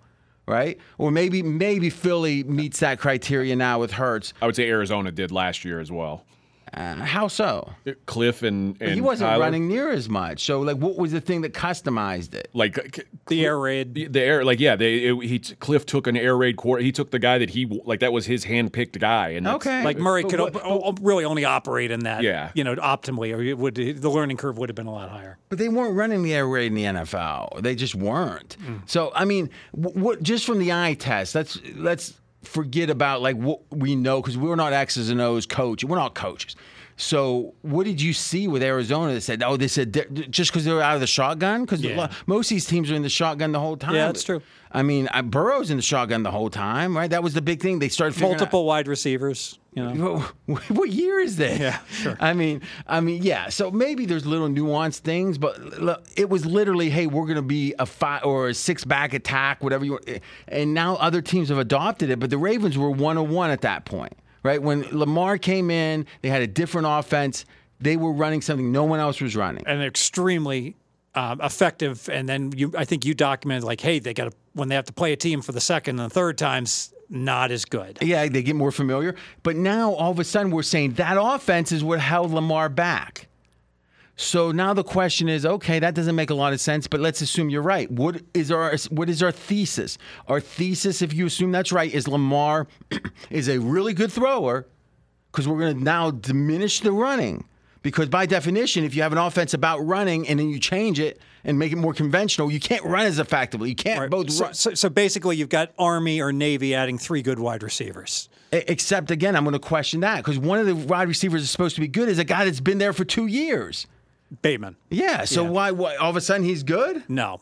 I think Flowers is good. I think OBJ is good. So we're not talking about a rookie we think is good that we have no real... Looks good in two preseason games. And listen, you know what? That's better than not. I mean, meaning if he looked bad, it'd be worse. Yeah. Right? But Chase, if I remember, couldn't catch the ball because of the strike. I remember that. I remember everyone was like, why didn't they take the lineman? I forgot his name. Yeah, Pat Sewell from Detroit. Yeah. Mm-hmm. So my point is, and let me open this up to you guys, it seems like the media is telling us that this is just a natural transition. The junior becomes a senior. And, the larvae becomes the butterfly. This feels like the whole premise of why Lamar had his own offense was he couldn't run this kind of offense. And you know what? Maybe he can. But to act like there's no uncertainty is foolish to me. And no preseason reps on top Which of it. is strange. And Baltimore always starts out fast. Are they going to start out fast without any work in this offense? Probably not. I have numbers on that preseason in week 1. Go ahead, please. So if last year 11 teams didn't play their starting quarterback in the preseason, they went 3-8 straight up in week 1. And there's 8 teams this year that didn't play their quarterback at all in the preseason. The Ravens are one of them. Why don't you read those 8 off? I had Ravens, 9. All right. Eagles, Bengals, Chargers, Vikings, Lions, Rams, Cowboys. Did the Titans play? Did you? Did Tannehill not play? I don't think Tannehill played. I think he took like 4 snaps. We'll see. Maybe that's it. Yeah. That's interesting. 3-8. Okay. And, it's probably going to be something we want to research, actually. Mackenzie, we could do that by just stack ranking the preseason stats and figure it out for each year pretty quick, I think. I think someone texted this. Cleve TA was on Twitter. Yeah? And I think he texted this. Yeah, I think he did this research. But you mean going back year after year and seeing how I don't know how far back he went. Okay, take a look. Yeah, if he didn't play your starting quarterback. All right. Cleve TA. I'll look it up. I'm familiar with him. Is the it strikes me that this speaks to what we were talking about with the Kansas City Detroit, right? Is maybe the first quarter. What I'm going to be interested in is find the games to see how the first quarter goes. Yeah, Mahomes obviously played a couple, a lot of snaps in a couple games. So I have the data from Klefta, if that's how you pronounce it. Yeah. 27 quarterbacks did not take a snap in preseason since 2016. Okay. Excluding 2020 due to COVID. So we didn't count that season. I accept that. All right. Only 33% of the time did those quarterbacks' teams go over their team total. They went under by an average of 5.2 points. Okay, now, first off, that is a great way to identify the issue. How good is the offense? That's nothing. All right, I like that. Those quarterbacks accounted for an average of 19.5 points per game. It says here an aggregate EPA DB of plus 0.033 and a success rate of 46.9% in week 1. And that compares to 24.5 points per game plus 0.086 EPA per play and a 48.2% success rate in all other games that season. So I think that's the perfect analysis. I think that puts the kibosh on me wanting to play the Detroit Kansas City over, and I want to play KC even more in the first quarter, like you. Yeah, I like that. I mean, it's interesting to see how it. And you're saying that team totals for the game, though. There's no sense of early. Yep. Okay. And then 19 quarterbacks who started that week 1 game versus the opposing quarterback who did play that preseason. 8-10-1 ATS minus 5 ATS margin for the whole game. And what I'd be interested in is if 2 of these teams play each other. Right? Do any of these teams under? You go under for the game, right? So Philly. Unfortunately, they don't. None of them. Okay. Huh. Well, at least there's an advantage. I'm gonna look. What I'm gonna do is look at the team total for each of these 8 and just cherry pick. Right? Is I maybe play 3 or 4 of them. Cincy. I mean, we saw last year. I mean, in a way, Cincy's a repeat, right? And we saw that Steeler game. He threw. Might want to play first half unders also on team totals because that gets away from the randomness of the coin flip. Yeah. Well, it actually introduces the randomness of the coin flip, but I think that the first quarter is going to do. I'm saying versus the first quarter. Yes, the first half's better than the first quarter, but you're still unhappy if you play if you play Cincy under and they start with the ball. You're immediately unhappy. Whether you've got them under for first quarter or under for first half, it's still bad news. But then you can eat some Doritos. I gotta be honest. I think I like the Ravens team total under. Because taking a look at these stats, everything that you're saying about this new offense and Lamar and the so first that's another game, factor, right? And DeMeco Ryans and the Texans. We know he's a defensive head coach. Probably all offseason he's been the pride of this team is probably going to be defense. Over under 27.5 Baltimore team total. I like the under. You know what's interesting? Key number. Yeah, I think you're making a good point there. You know what I find interesting? Baltimore new OC, Philly new OC. Cincinnati not, right? Chargers new OC, right? Minnesota, I don't think so. Detroit, no. Rams, no. Well, I don't. Who knows with the Rams? Cowboys, yes. Cowboys, yes. So to me, I like new OC, no playoffs, under team total. No I'm sorry, no preseason. playing, under team total there because Yep. Baltimore, Chargers, Cowboys. Was there one other I missed? and Chargers, Philly. Philly. Thank you. Of course. And I actually think Philly on offense is going to be a bit. I don't think the defense coordinator change is a big deal for Philly because I'm not sure they haven't upgraded. I mean, that's the belief. But and you could say, well, the upgrade, for the first game, it doesn't matter. There is that transition, right? So, Mackenzie, we should take a look. We got all the coordinator stuff is how they do the first game. If we find out they're underscoring the first game, I think that's a great one, too. Yeah. So the Eagles are 24.5. I said the 27.5 was the Ravens. The Chargers are 26.5. So you lose that total, that key number there. This is kind of that asymmetric risk where I would never play an under 26.5 because 26 is such a dead number and 27 is a key number. And the Cowboys are 24.5. So really, I mean, the one that I like the most is the Ravens, 27.5 under. Now, here's the thing about Lamar, then we got to move on, is he said goodbye to Baltimore. He, by most accounts, and I'm not saying I say this for sure, there's some material chance that he could have played last year. But let's say he couldn't have. It doesn't matter. Because if people think he could have, meaning his teammates, is there a sense that he wasn't there for them? I mean, he's got the bag now, as they say. Do we know for sure that there's not resentment on the team? Isn't it weird he didn't play in the preseason, though he has historically? And now you got a new offense. Isn't the time you were going to play? You missed the second half of last year. Even Aaron Rodgers took snaps in the preseason. That's what I'm saying. I don't get this. Another reason to like the Jets. All right, so I don't like. I mean, AJ, have I given you convinced you at all in the Baltimore that there's more uncertainty than maybe it seems? Yeah. I think there's more. I wouldn't mind someone betting Baltimore to win the AFC. Right, because the odds are they're only going to be the top 15% of the results are going to do that anyway.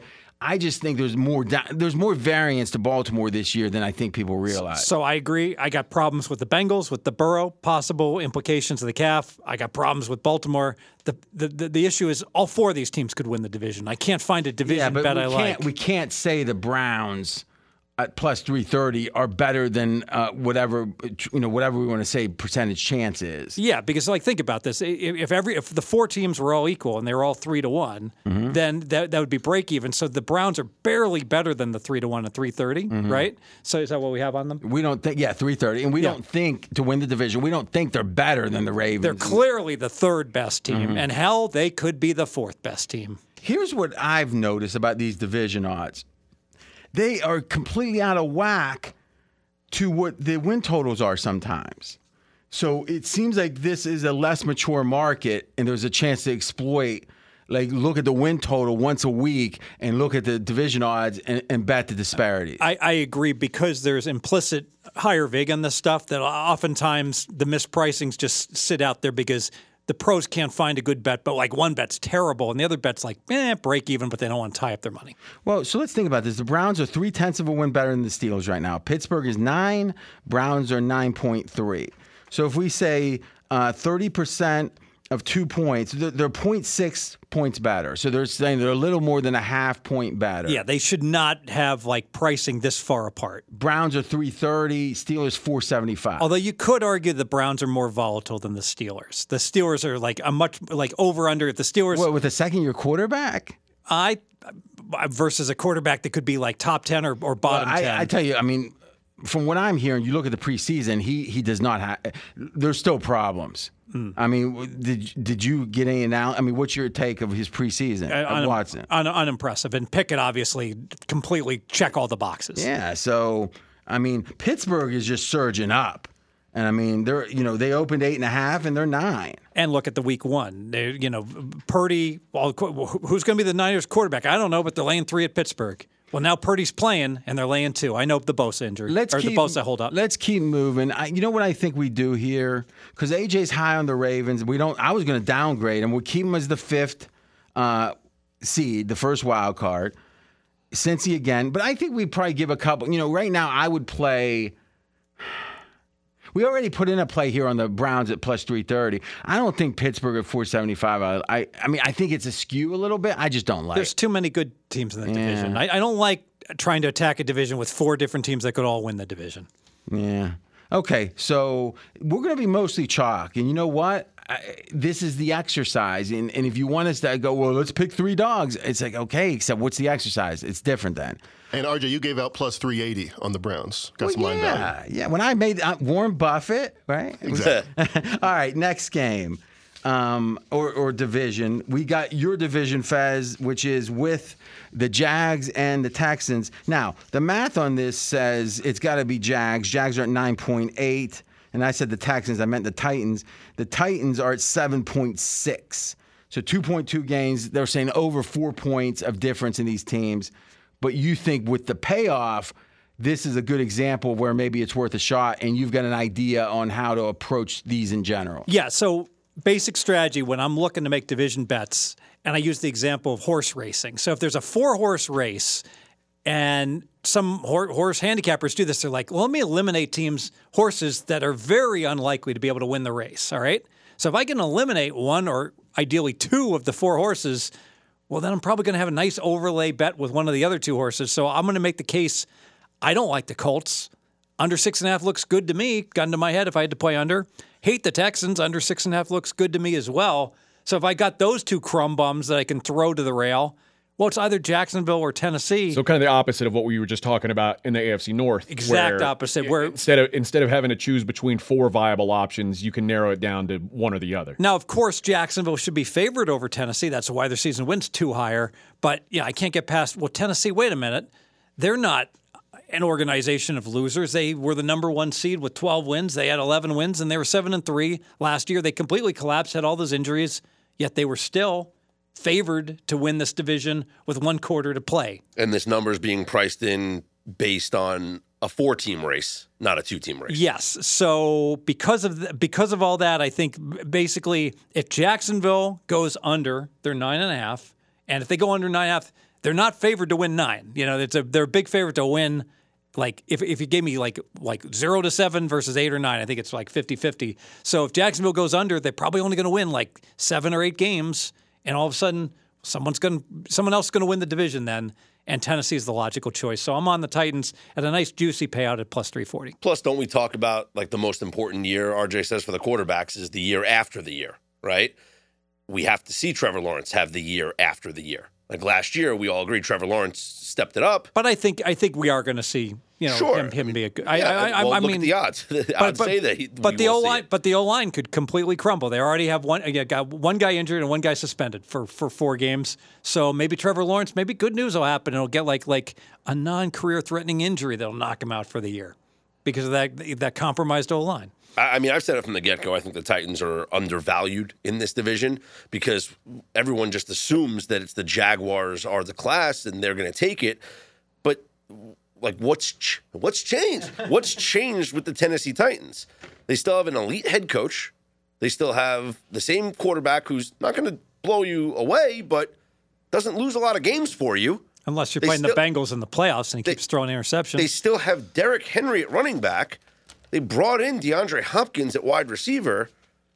I just don't get the disrespect for the Titans. So here's what I would say. People are lost. They've lost the thread on how injured they were. Yeah. They lost 7 games in a row, whatever it was. 7-3. Didn't win another game. Yeah, they went to Green Bay and dominated. It was like, again, they're going to do it, right? And remember, Jags were horrible for the first 2/3 of the season. They got hot late. So look, I bet Tennessee at their height in the division was like minus 600-700. And Tennessee, or higher, if right? Tennessee, they're favored to win in the 4th quarter in the final game of the season to clinch the division against Jacksonville. If they win that, how much different are these odds? Yeah. A lot different. Here's what I would say, though. I like Tennessee to win the division if you're getting the odds. I don't want to bet their win total. I agree with that. Now, why? What's your rationale? They could go under 7.5 and still win the division. If Jacksonville falls, no, they could. If I was just saying that if Jacksonville goes under 9.5, there's at least a 50% chance that they'll go under 7.5.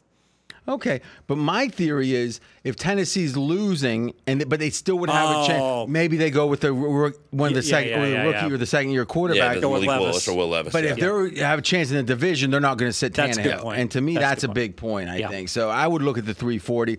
Jags' defense is problematic. Their offense looks good, right? So, I mean... December of last year, Titans were minus 1,400 when they were 7-4 to win the South. Wow. Jaguars were 4-7; they were plus 900. We'll parlay that to Purdue. I mean, great, good get there, Mackenzie. All right, so my favorite part about the Jaguars last year was all the people, and we know them, who before the season were betting the Jaguars to win the division, and like they celebrated their Jaguars to win the division. But after it was over, but. They could have had it at plus 900, whatever week that was. What was the game that the Jaguars were like a 7-point dog, and there was like a stud quarterback was out, and it went down to 3? It was like week 2, I remember. Well, I think they played Philly early. I don't remember. They got to win like against Tampa Bay. I can't remember. Yeah, maybe pull out the schedule. Yeah. But moving on. Oh, they beat the Chargers. Oh, that was it. 38-10. He knew that all along. He's just punking me out. It's all right. But I would say this is I disagree with what Scott said. I think the Jacksonville people were redeemed. Fez was, with Vito and his crowd, it's like Jags, everyone's betting the Jags. Jags are good. And they just kept losing. We were making fun of them. I mean, if anything, I think it's a short season relative to, 17 games. They were 3-7 going into their bye week. Yeah, I mean, yeah. If you had a crystal ball, you'd wait. But I mean, before the season they thought the Jags were good, and they were right. It is such a short season. I can't help but mention historically bad baseball teams, Kansas City and Oakland, both had 7-game win streaks this year. But think about that. That they could be 7-1 to start the season. I mean, the best streak from the worst team is usually going to be better than the worst streak from the best team. Right, so if you take who's the best team this year in baseball? The Braves. All right, if you look at the Braves, their worst run, the A's are going to have a run better than that. And I know the Padres are like 8 games below 500. Guess what their maximum losing streak was? I don't know. 4. It's such a great guess. 3. Okay. That's statistically impossible. A team that bad can only have a 3-game losing streak. Well, they're also the only team in baseball that hasn't won 4 straight this year. Oh, that's the only. I haven't lost 3 straight. I haven't lost 4. And, I haven't won 4. The Braves' longest losing streak this year is 4 games. Okay. Yeah, but that's because they win, 2/3 of their games. Yeah, so you're saying the worst team's longest winning streak is better than the best team's longest losing. Yeah. That's interesting. All right, so go ahead. I also think that there's something to be said about Jacksonville. I could see Jacksonville continuing to get better. Like Trevor Lawrence can still get better, and I know Ryan Tannehill's not going to get better. And you mentioned they won 6 of their last 7, then they beat the Chargers in the playoffs. They were it was a 3-point game against Kansas City at Kansas City in the fourth quarter. Like they were in that game with the Chiefs. Remember, Tannehill had the hurt ankle. I'm talking about the Jags. Yeah. Mahomes had the hurt ankle. Oh, I'm sorry, Mahomes. Yeah. Didn't the Chargers beat themselves? That was in the playoffs. Yeah, they're up 27-0. What was Herbert's stats in the second half of that game? I don't know. I guess all the questions weren't answered. All right, so I think it's clear. I would say Titans at plus 340 is a good bet. I'm down on the Texans now at this point. I mean, that trade, I hope for their sake they don't have like the 4th pick or something. I was thinking about it. We don't have time to talk about it now, but wonder if they have the 1st and 2nd pick, Arizona. They take both these quarterbacks. They keep Kyler, and they say, we're going to find a good quarterback. This will be a 3-headed monster, and then once we decide, we'll trade the other 2. Or go with the 2-quarterback offense simultaneously. But I'm saying it's so important. Like, any D lineman you take is not near as important as getting the quarter. I say you pick 2, double dip. Kirk Cousins style. Why hasn't the team done the double quarterback? You mean on the field? If you line them both, you lose your job by being in it. You line them the both Saints up have done in it. Shotgun. Right, next to each other, like usually the quarterback and the running back next to each other, but the 2 quarterbacks next to each other, and you never know which one the center is going to hike the ball to. Why did your accent change when you talk crazy stuff? The Saints have done some unique stuff with Taysom Hill. He's just not that good. He's pretty good. Why don't you just like bootleg one guy to the right and the other guy So here's back the beauty behind of him it. and throw it For across the for field? this kind of analysis, straight out of Vegas AM. Check it out. Lots of crazy plays. Yeah, like a mad genius. All right, finally in the AFC, we got the West. We know Kansas City, right? So now the question is, we got to finalize the wild cards. We got the Ravens pretty much locked up at 5. Now it's Chargers or Jets. You know something? I think we put the Jets above them. I'm with it. That's my thinking. What are you thinking, AJ? I disagree. I think the Chargers were the 5 seed last year. I think they'll be the 5 seed again this year. So they're going to be. I thought you just. So they're going to be better than either Cincinnati or Baltimore. One of the two. Damn. I think AJ's right. I think What? The injuries really derailed them last year. What was the injuries? Their wide receivers are always injured. Oh my Eckler's God. always injured. You don't think that's ever going to change? They got 1 year older. I bet they're going to be healthier. the defense was injured. I mean, Derwin James gets hurt every play. You're right. I mean, yeah. What is it now? That oh my gosh, I don't think so. I think Kellen Moore is a downgrade. First of all, and I do. I just think Kellen Moore. You know, and again, this What makes you think that? is I don't know enough to know any of it, but I know that. So I listen to people. Lombardi says is what Moore does is he calls it battleship football. That he wants to hit a big play. So when you play battleship, you say like B-24 or whatever. I've never played it. And then you either hit or you don't, right? There is no 24. This is not, Okay, it's all not right. Keno. So what is it? It's like 1 through 12. Yeah, it's 12 by 12. All right. Yeah. So it's A, B, C, D. Yeah, yeah. All right. So D13. No. Okay. Close. Miss. D11. Miss. Okay. Hit. So he's going for, and the way you're supposed to is you're supposed to set it up. Like what Shanahan's famous for, he's going to run a play in the second quarter, and maybe it gets 6 yards, maybe it doesn't, but it sets you up that at halftime they're going to come in and say, hey, if they do that, and then they do something different, right? So kind of like when I set you guys up for bets, it's usually a series of events. And how good is Kellen Moore? I don't know. But I know that sounds like reasonable analysis. I don't know. So, I know Lombardi, the guy that used to be at the Saints, it was the Chargers. And by the way, this was actually Lombardi that was telling me that the OC. No, it was complete. No. But they say this Chase Daniels is talking like he's one of the best coaches he's ever been around. Guy was in the league for like 12 years, meaning Daniels. And again, Sean Payton, it was his right-hand guy on offense for years and years and years. And he's back with Sean Payton. He's back in Denver. In Denver, yeah. So Denver, Sean Payton says, hey, come on over, buddy. Can he really be the fault? Or is it a whole freaking industrial complex trying to make excuses for Herbert? I think stylistically, he wasn't a match with Herbert. But He was wasting Herbert's arm because he wanted to dink and dunk, and there's no that's reason. Herbert's tendencies. Like, did he go downfield when, what was it? What's his name? Stank? Who's the offensive coordinator or the Colts coach now?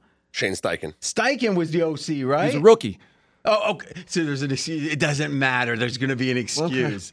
I mean, you got to admit, there's a lot of excuses. I mean, there's no excuse. The guy hasn't won yet, but he's also set records in the NFL for yardage and things like it's not like he's. So he's going to be like a Jeff George. Well, if that's what you've decided in 3 seasons, then I guess that's fair, but I think that's crazy. I mean, but what you're saying is he's got such a good arm, he has to succeed. I'm saying his physical tools. He has to succeed. There's like Ryan Leaf. okay. I mean, If Ryan Leaf had a year that was even close to what Justin Herbert's done, maybe I would say that, but he never did. I do think the Chargers are fragile. One, because they've got these aging wide receivers, They got a bad coach. RJ said, and also this is a good point. They have a coach that makes controversial decisions, and now is he going to wheel it back? But you got to wonder about the locker room. Couple funky calls that he makes. They lose another game that they should win. He'd be an excellent D-backs coach. That's what he should do. Okay. Maybe even be a DC. Yeah, I don't think he should be a head coach. Every time you got 4th and 5 on your own 3, you got to. I guess that's not possible. You wonder if your crazy coach is going to go for it. It's just I don't like the uncertainty. Let me ask you a question. Do you already have the excuses for this year? No, because it's going to be Staley, right? No. I mean, I don't. If they go like 9-8, don't make the playoffs, you're not going to blame Staley. No, I mean, there's not. If Justin Herbert plays poorly, then he'll be to blame. Well, Justin Herbert hasn't played poorly in the NFL a season yet, and thus, who's going to be the scapegoat? I don't know. That's not my problem. Well, the good I'm news not a is- Chargers fan. That's the thing. I don't care if they win or lose. It's the good news is your wide receivers are still healthy, but the same can't be said for the Broncos. And that early optimism for the Broncos, I guess Judy might play Week 1 now. Is that with the hamstring? Is that right? I haven't heard that. I haven't heard that either. I think it would be unlikely, right? I thought it was a slam dunk he was going to be out. So, Mackenzie, you sent me a text that you were at the Westgate. You figure you're just getting used to it, and you said you were approached, and it was interesting. Yeah, they liked the Trey Lance talk. They were like, hey, by the way, I'm from Sioux Falls, North Dakota. By the way, shout out to Sue from Sioux Falls. It's actually this guy's aunt. No, seriously, who was it? I mean, like who? By the way, Sioux Falls is in South Dakota. Where were they from? One guy was from Sioux Falls, wherever that is. Is that true? Yeah. You think he was playing a game with you, acting like he's like related to Sue or something? No, he just thought that was funny. He just said, hey, tell RJ Sue's my aunt. Oh, he said that. Okay, that's why. You know what South Dakota's nickname should be? What does this have to do with this? You'll like this. The Rushmores. Okay. You like? Because of the movie, The Rushmore. And you rush more. You know? It's like it all ties in. Is that what Mount Rushmore is? Yeah. And also the movie was filmed there? Don't know about a movie. You don't know the movie Rushmore? Oh, my gosh. You saw that, right, Scott? Yeah. It's great. It's the director Anderson who, has done a lot of good stuff. He had just had a movie that came out. I can't remember. West. Yeah. So they were saying they enjoy the back and forth on Trey Lance. Yeah. And you got to keep convinced of that the people love passion. They, some people are sadists, so they like to see you get beat up. I mean, that was what I was thinking in the back of my mind. Like, is this the kind of thing when you're in person, you say, "Hey, I really like that," and then as soon as they turn around, they're like, "Can you believe he's still doing that?" But I got a question. Why? I mean, that assumes there's nothing you do they like. So, like, if they bring up only one thing, you got to kind of think maybe that's true, right? They were very gregarious. I give them the benefit of any doubt. So how did they recognize you? Do you go around saying, "I'm Mackenzie from the pregame show. Have you heard of me?" Like, how does that work? We were talking about a contest he was going to enter, and I told him, like, oh, everyone plays under. Like, that's something that Fez, or plays over. That's something that Fez is taking advantage of. He's cashed the last 2 years in the Westgate season win bet. And the guy just turned around. He was in line, and he was like, yeah, all right, man, you're Mackenzie, right? So it's cool. All right. Mackenzie getting famous. Now, if You only become very famous. If only you could. What's that from? Oh, that was Donald Trump talking about you become very famous at the Super Bowl. Or when he met the team after the Super Bowl. Okay. Is that your Trump imitation? That was the best I could. I'm not Scott. I don't have it like he does. So, I mean, the next thing is you get a date off it. I mean, that's the hope. All right. So, Scott, where do you come down regarding Chargers? All right, so we got 3 wild card teams if we don't want to have an interloper. Baltimore, Chargers, Jets is the way the win total lines up. Mm-hmm. What would you vote? I would vote. I think I'd vote for the Chargers as the top one of those 3. Really? Yeah. You think better than the Jets? But you thought the Jets almost could beat Buffalo. I do. I think the Chargers are a double-digit win team. I also think the Jets are a double-digit win team. I really think that it comes down to health and whether or not the offense does truly open it up. And this is a big step forward for Justin Herbert, who's already shown that he can be one of the league's. Let's be honest. We don't know if it's Herbert being afraid to throw interceptions either. We'll see. We know that in the Cowboys offense, there is no shying away from throwing interceptions because Dak led the league last year. So Kellen Moore certainly could be like, throw it down the field. Sure. They've done the analysis. Apparently, he had the worst season on record of turnover-worthy plays to actual turnovers, or something like that. All right, I'm high on the Chargers as well. I think both the Chargers and Jets are both playoff teams, and you can order it whichever way you want. If I had to choose which team is going to have the better record, I would lean Chargers right now. All right, this is what I'm going to do. I'm going to move the Chargers to 5th, Jets to 6th, Ravens to 7th. I'm down on the Ravens. I like that. You're down on the Ravens, but do you think they make the playoffs? Yeah. Listen, they've always just good defense. Listen, Harbaugh keeps them in the game. Yeah. So, Fez, we're going to go. He just went to the restroom and he's back. We're going to go Jets. We're going to move up the Chargers to 5th.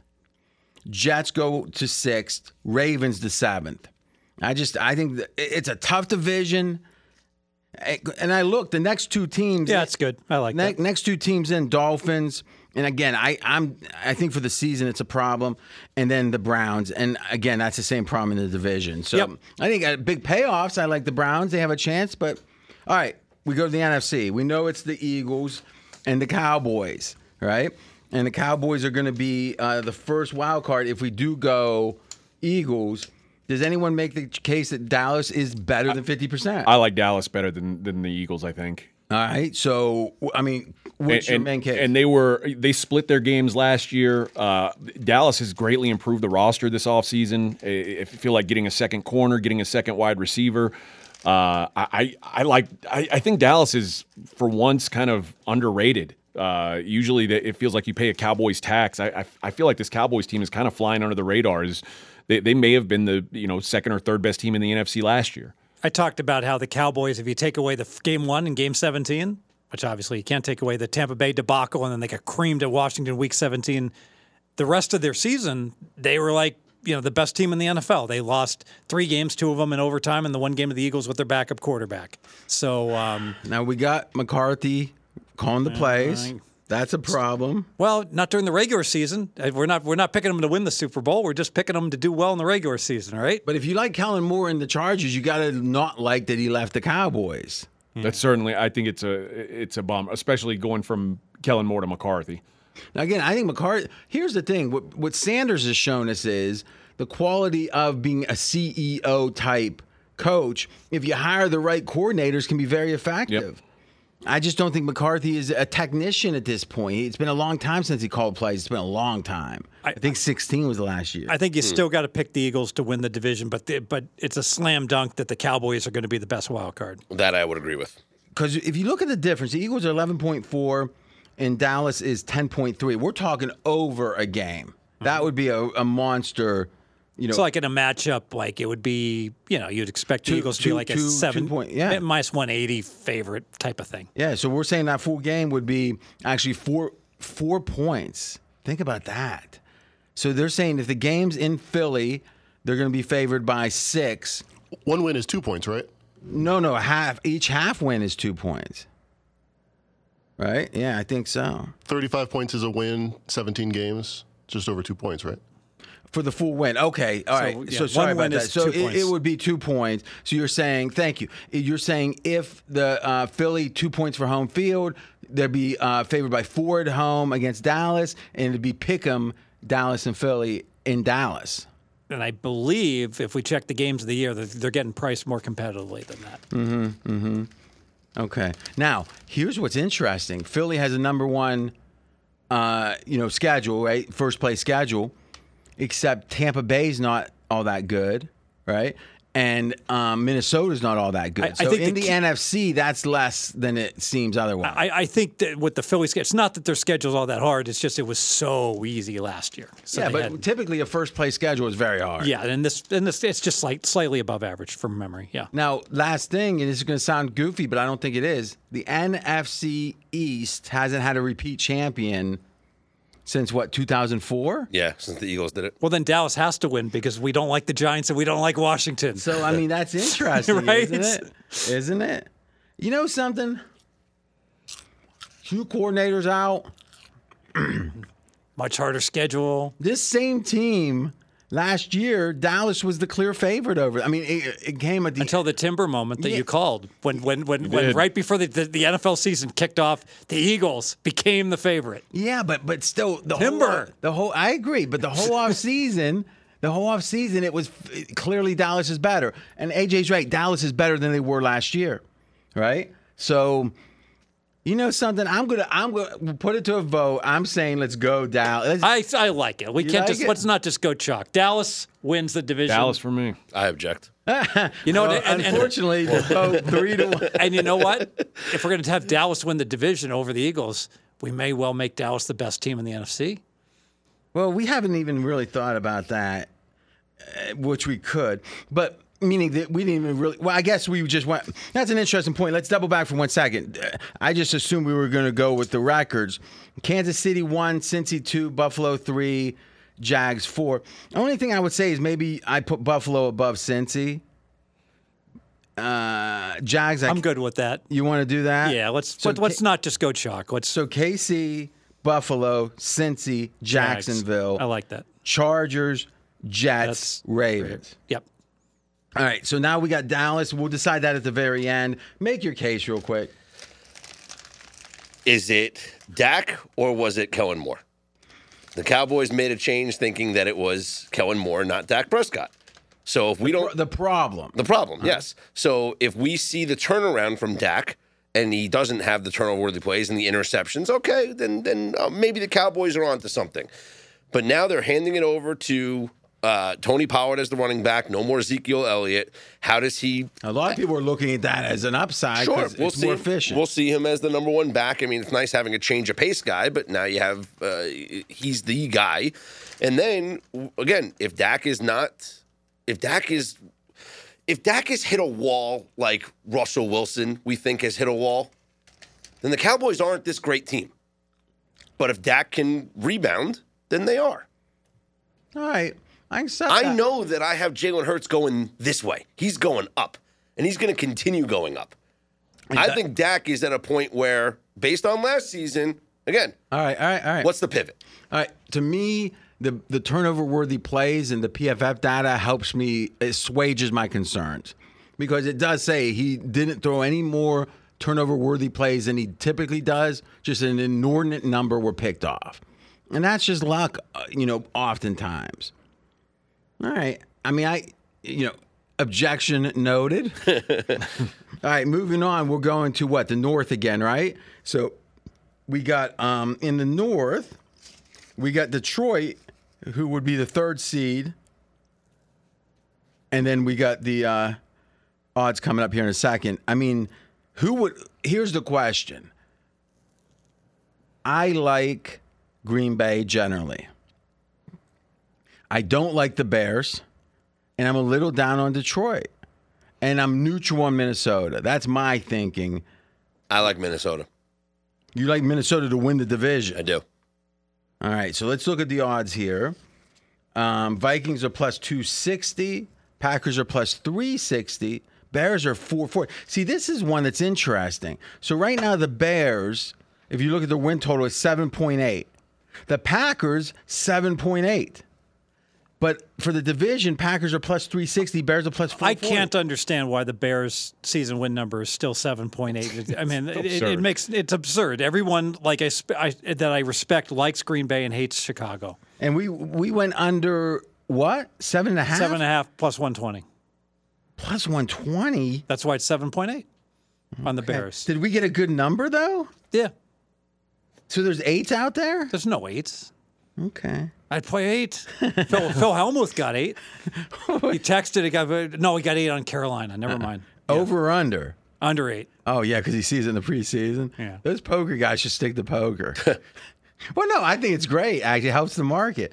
All right, so if we look at the point or win total, Vikings 8.7, and we've got the lines up at 9.6. I think we have to go Lions. Yeah, that's too much. It's too much. Too beaucoup, as they say. Yeah.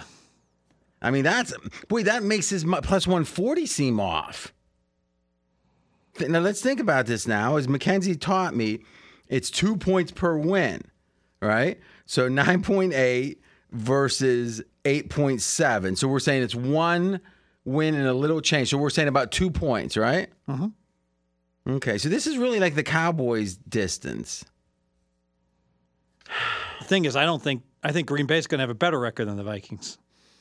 Green Bay's better. Okay. So you're not really high on the Vikings. I'm down. On Fez is always down on the Vikings. Well, remember their below average team last year that won 13 games. Yeah, they were. Listen, you're the one that loves DVOA. Yeah. I don't know if Aaron Schatz on the way out the door changed the formula. It's gone now, so I don't even know what it is anymore. Well, I mean, I think he's putting it out because he's got his own book. Who had that book? I had it. Did I leave it here or did I take it? I was looking around for it. I didn't see it. Yeah, Stay on Mike. But did Football Outsiders put out their own book this year? Or I don't think so. It was called Football Outsiders. Say I it believe again? on the cover of the book I ordered, it was Football Outsiders, but he just left them like within the last 6 weeks. But the book you got wasn't for Football Outsiders. I thought it was. No, it was FTN. Was it? Mm-hmm. Yeah, That's where Schatz works for now. Okay. I don't know, but you'd think they'd have the book ready to go, or no one was because they got bought by there was like a company that owns like 4 or 5 sites, and one of them they bought Football Outsiders like 3 or 4 years ago, and so who knows? Drama. All right, but either way, what we know is that was Football Outsiders saying that. They were down on the Vikings. They weren't down. They have a computer model that looks at each play. Yes. And they assess the Vikings to be the 26th best team in the The NFL. computer was down on the Vikings. But I also believe at some point, like, you can't be the 26th best team in the NFL and win 13 games. Sure you can. Okay, can you give me another example in the history of time when it's happened? The Oakland A's could go 13-4. It shows you. Are you going to lose that bet or something? Is that what you're crying about? No, they're projected to win like 50 right now. And what was the over-under? It's 60 all the way bet down to 40. My last kick at the can was under 48.5. I might lose that one. You didn't have enough down, right? You said so. It was like what, your 8th bet on it or something? I just bet. You might remember in Lucky You when he says, "Are you compulsive?" Remember that was like the question, right? You remember that? I don't remember about I just remember what they say. He bets it all, and he says, if I could, I'd bet even more. but no, his dad and him were having a real conversation, and he did something like erratic. Yeah. And he looks at him, he goes, "Are you compulsive?" Like that must be the phrase they use to say, like, "Are you a degenerate or whatever?" Yeah. So I'm asking you that question. Yes. Do you find yourself betting differently? Forget the sizing, because obviously you're betting to your bankroll. How differently do you bet now than, let's say, 10 years ago? Like, do you bet more volume, less volume? Do you account for, how do you bet differently? I should save this one because we're running long on this one. Stay tuned. Now remember, every Monday night, and this show got huge attention, we do the recap, which is and we can look at the schedule, figure out the best time to do it, but it should be out by Tuesday morning. And this is kind of like the first version of that. I mean, I think that show really helped us too, because it got us prepared. Yeah. So we'll figure that out schedule wise, but let's see. We got coming up Thursday morning. It's out is this week's preview. And then we're going to finish here. I don't think if we're not a consensus on the second team, I think you got to take the favorite. I agree. And Green Bay is +3. We can't think +360 is plus money at even money. Detroit it is. All right. Now the question is, do we have any wild cards from here? God, no. So I like Seattle and I like Atlanta. Oh, Atlanta. Okay. So the question will be Atlanta or any of these, or Green Bay or Minnesota. I think Atlanta could win the division. Well, then the Saints, the theory is. Yeah. I mean, the Saints are going to win a lot of games. So I think we safely assume 2 from the NFC East, 2 from the NFC South. Okay, well, Yes. The way it is Dallas, Seattle, Atlanta. Well, 2, you're counting the division winners. Yeah, yeah. Okay. Let's see here. Atlanta's total is 8.8. Vikings are 8.7. So that's the choice, is Vikings or Falcons? Falcons. All right. Okay, so let's go to the South. South says New Orleans and Falcons are 1 and 2. Odds are +125 for the Saints, +200 for the Falcons. And looking at this here, Falcons 8.8 wins, Saints 9.4. There's a lot of love for I think the Falcons are expensive right now, and they're still more than a half game back. I'm going to go back to Aaron Schatz and Football Outsiders, and they just made that whoever's running that organization, just like they're like, yeah, Atlanta's defense was terrible, and they brought in 6 new guys, and we got them projected to be number 10 defense going forward, which I think is ridiculously optimistic. But you know what? Cupcake schedule. As long as Ritter can be capable. Ritter looked good in the preseason. I think we can agree to that, right? Yes, and all of the. So did Sam Howell. Sam Howell looked very good. The but I like the Saints also. I love their cupcake schedules. They got win stacking after win with the schedules. The Saints have a cupcake schedule, and I trust their quarterback more. Yeah, he's the only quarterback in the division that I know is solid. I agree. I might even bet Derek Carr 50-1 to win MVP. They could win 13 games. It could happen. That's not an official play. Mm-hmm. Now, here's what I would say. There are defensive coaches, old school, that will shut down bad quarterbacks that have trouble in the modern game.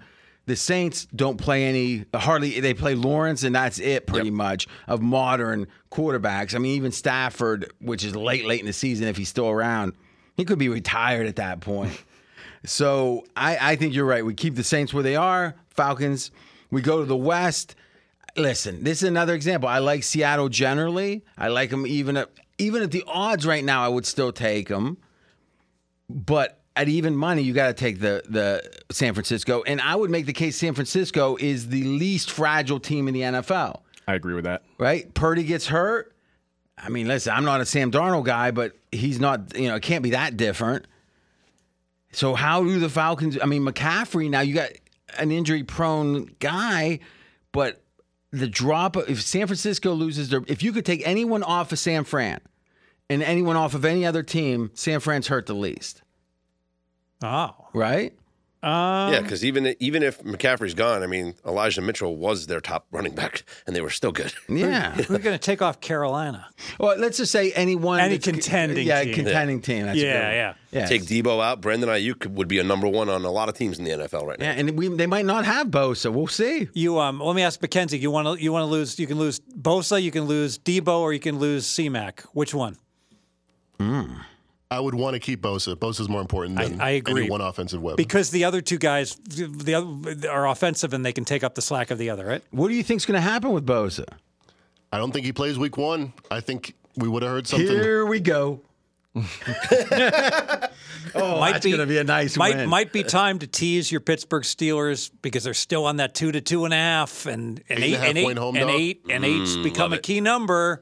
So we don't want to tease that 1.5 if we can get 2.5 up to 8.5 right now. The Steelers, the last 2 first games of the year, have won and covered a combined 14-point underdog. So Really? 2 years ago, they were 7 against the Bills. Yeah, I lost that game. And if I remember, dominated. AJ thought the Bills should have won and covered. Yeah. Then Cincinnati, they were 7, I think, in that game, and they won. So they play hard in the preseason. They play hard in game 1. An early Fezzik release over the summer was your Steelers +3 back in June. Oh, there he is, bragging about his old line. LV. Yeah, but you got 6.5 in your pocket, right? All right. I've got a season-long player prop in this division if you want it. All right, so yes, for sure. Let's wrap this up. We're going to keep 49ers 1 and Seahawks 2. We're going to talk or in that division. So we're the going to Seahawks will be our 6th wild card? Yeah, we can talk about that, I think. But let's let AJ give his prop. I'm going to go Brock Purdy under 3,600 yards. That's just going through all the passing numbers. That's the one that jumped off the page to me the most. And I said, that feels like a big number for what Brock Purdy was doing last year. I looked at his stats last year, 9 games, 1,374 yards. So if you say double those games, you're at around 2,700 yards. That's nowhere near 3,600.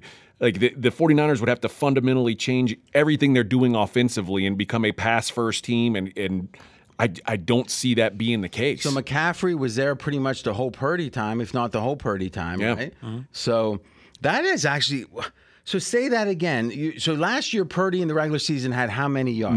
9 games played, 1,374 passing yards. Okay. And the over-under is? 3,600.5. I think we should do starts. Because he had 9 games played, but he had 5 that's starts. That's true, 5 starts. Okay. Now that is a big difference. Okay, thank you. So in those 5 starts, he had 220 yards per game. That on a 17-game basis would be 3,700. Okay, and it's 3,300? Yeah, 3,600. Oh. But that's also assuming he's going to play 17 games. But the theory is a guy that gets pulled off the bench the whole offseason, even though his arm was hurt, he was doing film study. You got to think they get better. It seems like a right. Listen, in general, you go under these, I think.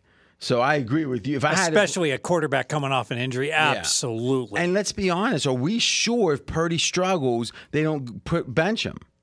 I mean, if Sam Darnold's kicking butt in the practice or whatever, They can just lie and say he aggravated his elbow, you know? Because let's be honest, Purdy would be a great backup.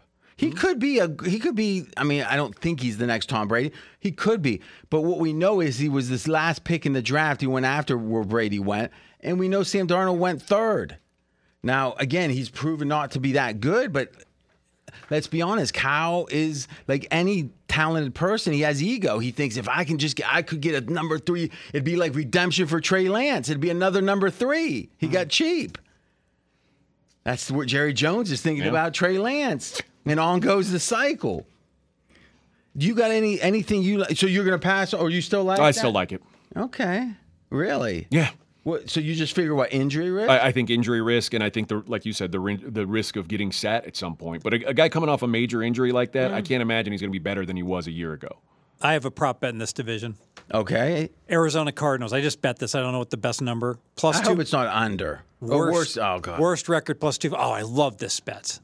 What odds did you get? +250. They're supposed I to might win. book you They're on supposed to win 3.75 games. So BetOnline had the +250. They've realigned. I don't know if you guys want the updated number. Yeah, go ahead. -110. -110. Never mind. What's Circa? That's a great I'll bet look up you made. Circa. Yeah, that's a good bet. That's a Yeah. good bet. I mean, on that. Well, I tell you this. I like to bet that right now. No. At Yeah, I 110. agree with you. You take the field. Take Yeah. the field. I agree. Because here's the thing. This whole quarterback story is wrong. Houston could win 2 games. Carolina could win 2 This games. Dobbs is better than Colt McCoy. Oh, I see what you're saying. The only reason he was supposed to be the number 2 in Cleveland, if I'm not mistaken, and they drafted someone that just stepped up. Dobbs was more, so it's like they were happy. It wasn't like they picked people off the scrap heap. It was like they were going forward the way they were going. And then they look and they're like, well, this guy's, Dobbs is like a rocket scientist, literally. 2-1 at Circus. So you could, if there's a yes no at Bet Online, you can. So you're saying Bet Online is even money? But you can't bet the other way. Oh, that's not true. Are we sure about that? Yeah, they just have the. Oh. Okay. Cockroaches. All right. Well, I'm going to see. Yeah. Okay. So really what we're saying is this thing that I felt like I just got like punked by thinking, well, I almost book this thing. And now Circus got the same number up. So they're ready to book it. And it was what, +250 you had it at? Yeah, now it's at 2-1. I still like the 2-1. You want to do a little bet on it? At 2-1? Well, I already bet +250, sure. Well, the 300's going to put you. Let's It's do going it. to get your Kelly out of whack. Let's do it. Yeah, exactly. Let's do it. Do it. All right, press it. I think the quarterback situation improved. I think listen, I'm not saying they're going to win a bunch of games. Who knows, right? Who knows who's going to be bad? The Colts might not win a game. If Dobbs is playing well, they might just bench him to. And plus, let's be honest, What if Murray comes back? Murray could come. I mean, I think most I people don't think- expect him to come back. I don't think so anymore, but I'm not going to bet you that because I've been very bad on these player But what makes you projection think things. no? Because you just think they're tanking. Yes. So everything you see, it's going to fit into the They tank. jettisoned the second best quarterback. Why do they want the first best one? All right. Any other props? I already gave under with Russell Wilson passing yards. Month or two ago. By the way, when I was looking at all the passing yard props, Yeah. I mentioned that one jumped off of me. Purdy, Russell Wilson was the same way. I still don't like. It's still a great bet. So how's the number relative to Mackenzie? Do you have the number I gave?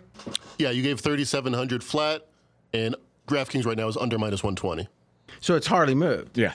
Okay. So Fez, can you do me I actually think more of that now than I did then. I think Russell looks fine, but I think what we've seen from Sean Payton is he wants to establish his dominance. He wants to establish this as his team.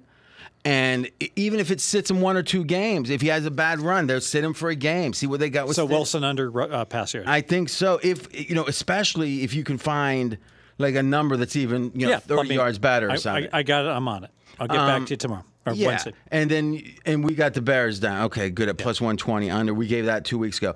Anything else we like? I mean, do you like that Wilson under? It seems. I like every under. Yeah, that's a good point. It's like I need a reason. Why didn't I bet it? Everyone, because I'm. You know what? I'm out of money. It's like you can't bet 1,000 things, and I would bet every skill position player under. Gun to my head. Would you? No. Everyone? Probably 75%. Okay. All right. So I heard you went 60% if you played like historically the last 3 years. Not as good, but it's not as good. They've adjusted it. Yeah, as soon as that makes the rounds, then yeah. So shows like this hurt the poor pro that's trying to make a living and avoid working. Yeah. I think every pro should have a straight job for a while, like even into their older years, because I think that. I actually, we won't talk about this now. I believe that the newest generation don't want to work as. Oh wait, get off my lawn, kids. Any closing thoughts? So we got to decide on the number one. Cowboys, 49ers, Lions. We decide when we put Dallas in front of Cowboys, Philly, yeah. they became number one. I think so. So we go Dallas. I object. Is that Mackenzie? No, that's me making fun of myself because I object to this. So it's a one quick question. We're pressed for time here, but given Dallas wins the division, would you bet them to be the number one seed? Yes. At even money? Yes. Think about this. No. Because one, San Fran has at least the same chance. But no, San Fran can scuffle along and win 10 games and win the division. Maybe, but let's think about this. If we know Dallas wins the division, what's their over/under? If they win the division, 12.5. Yeah. 13 maybe. You think it's 50% 13, 50% 12? Yeah. 13 and 4? I think that's a good number. Okay, Scott, I accept right? that. I accept that. So then obviously San Fran now isn't at 12.5. So, yeah, okay. but usually a team does go 13. And here's the 4. question. Detroit, we're pretty sure New Orleans can't do that. Who knows with the schedule? Although their schedule's so. Atlanta. They're going to start the season 6-0. I mean, they're still the same. I wonder what the Saints are to have the best record in the NFC, the number one seed. That'd be interesting. What odds would you bet it at? Off the top of my head, 22-1. So at 21-1, you wouldn't bet it. Oh, you said throw out a number. It can't be that. Well, I remember when Philly overtook Dallas last year, it was 9-1 for them to be the number one seed in the NFC. So I got to say maybe these are going to be like 12-1, 14-1. Still only a 9.5. You got it? Mm-mm. All right, he's trying to find it. All right, so let's do this. SOVAM, we'll do this like when the Huxtables used to go to college to see when Lisa Bonet was there. You remember that? Yes. Different world? Different world. Yeah. You guys are the different world. We're Yes. the Cosby Show. Yeah. No, we only do that during the Dream Preview. So, guys, we'll be back Thursday morning, SOVAM, every AM except for Saturday and Sunday. Talk to you then.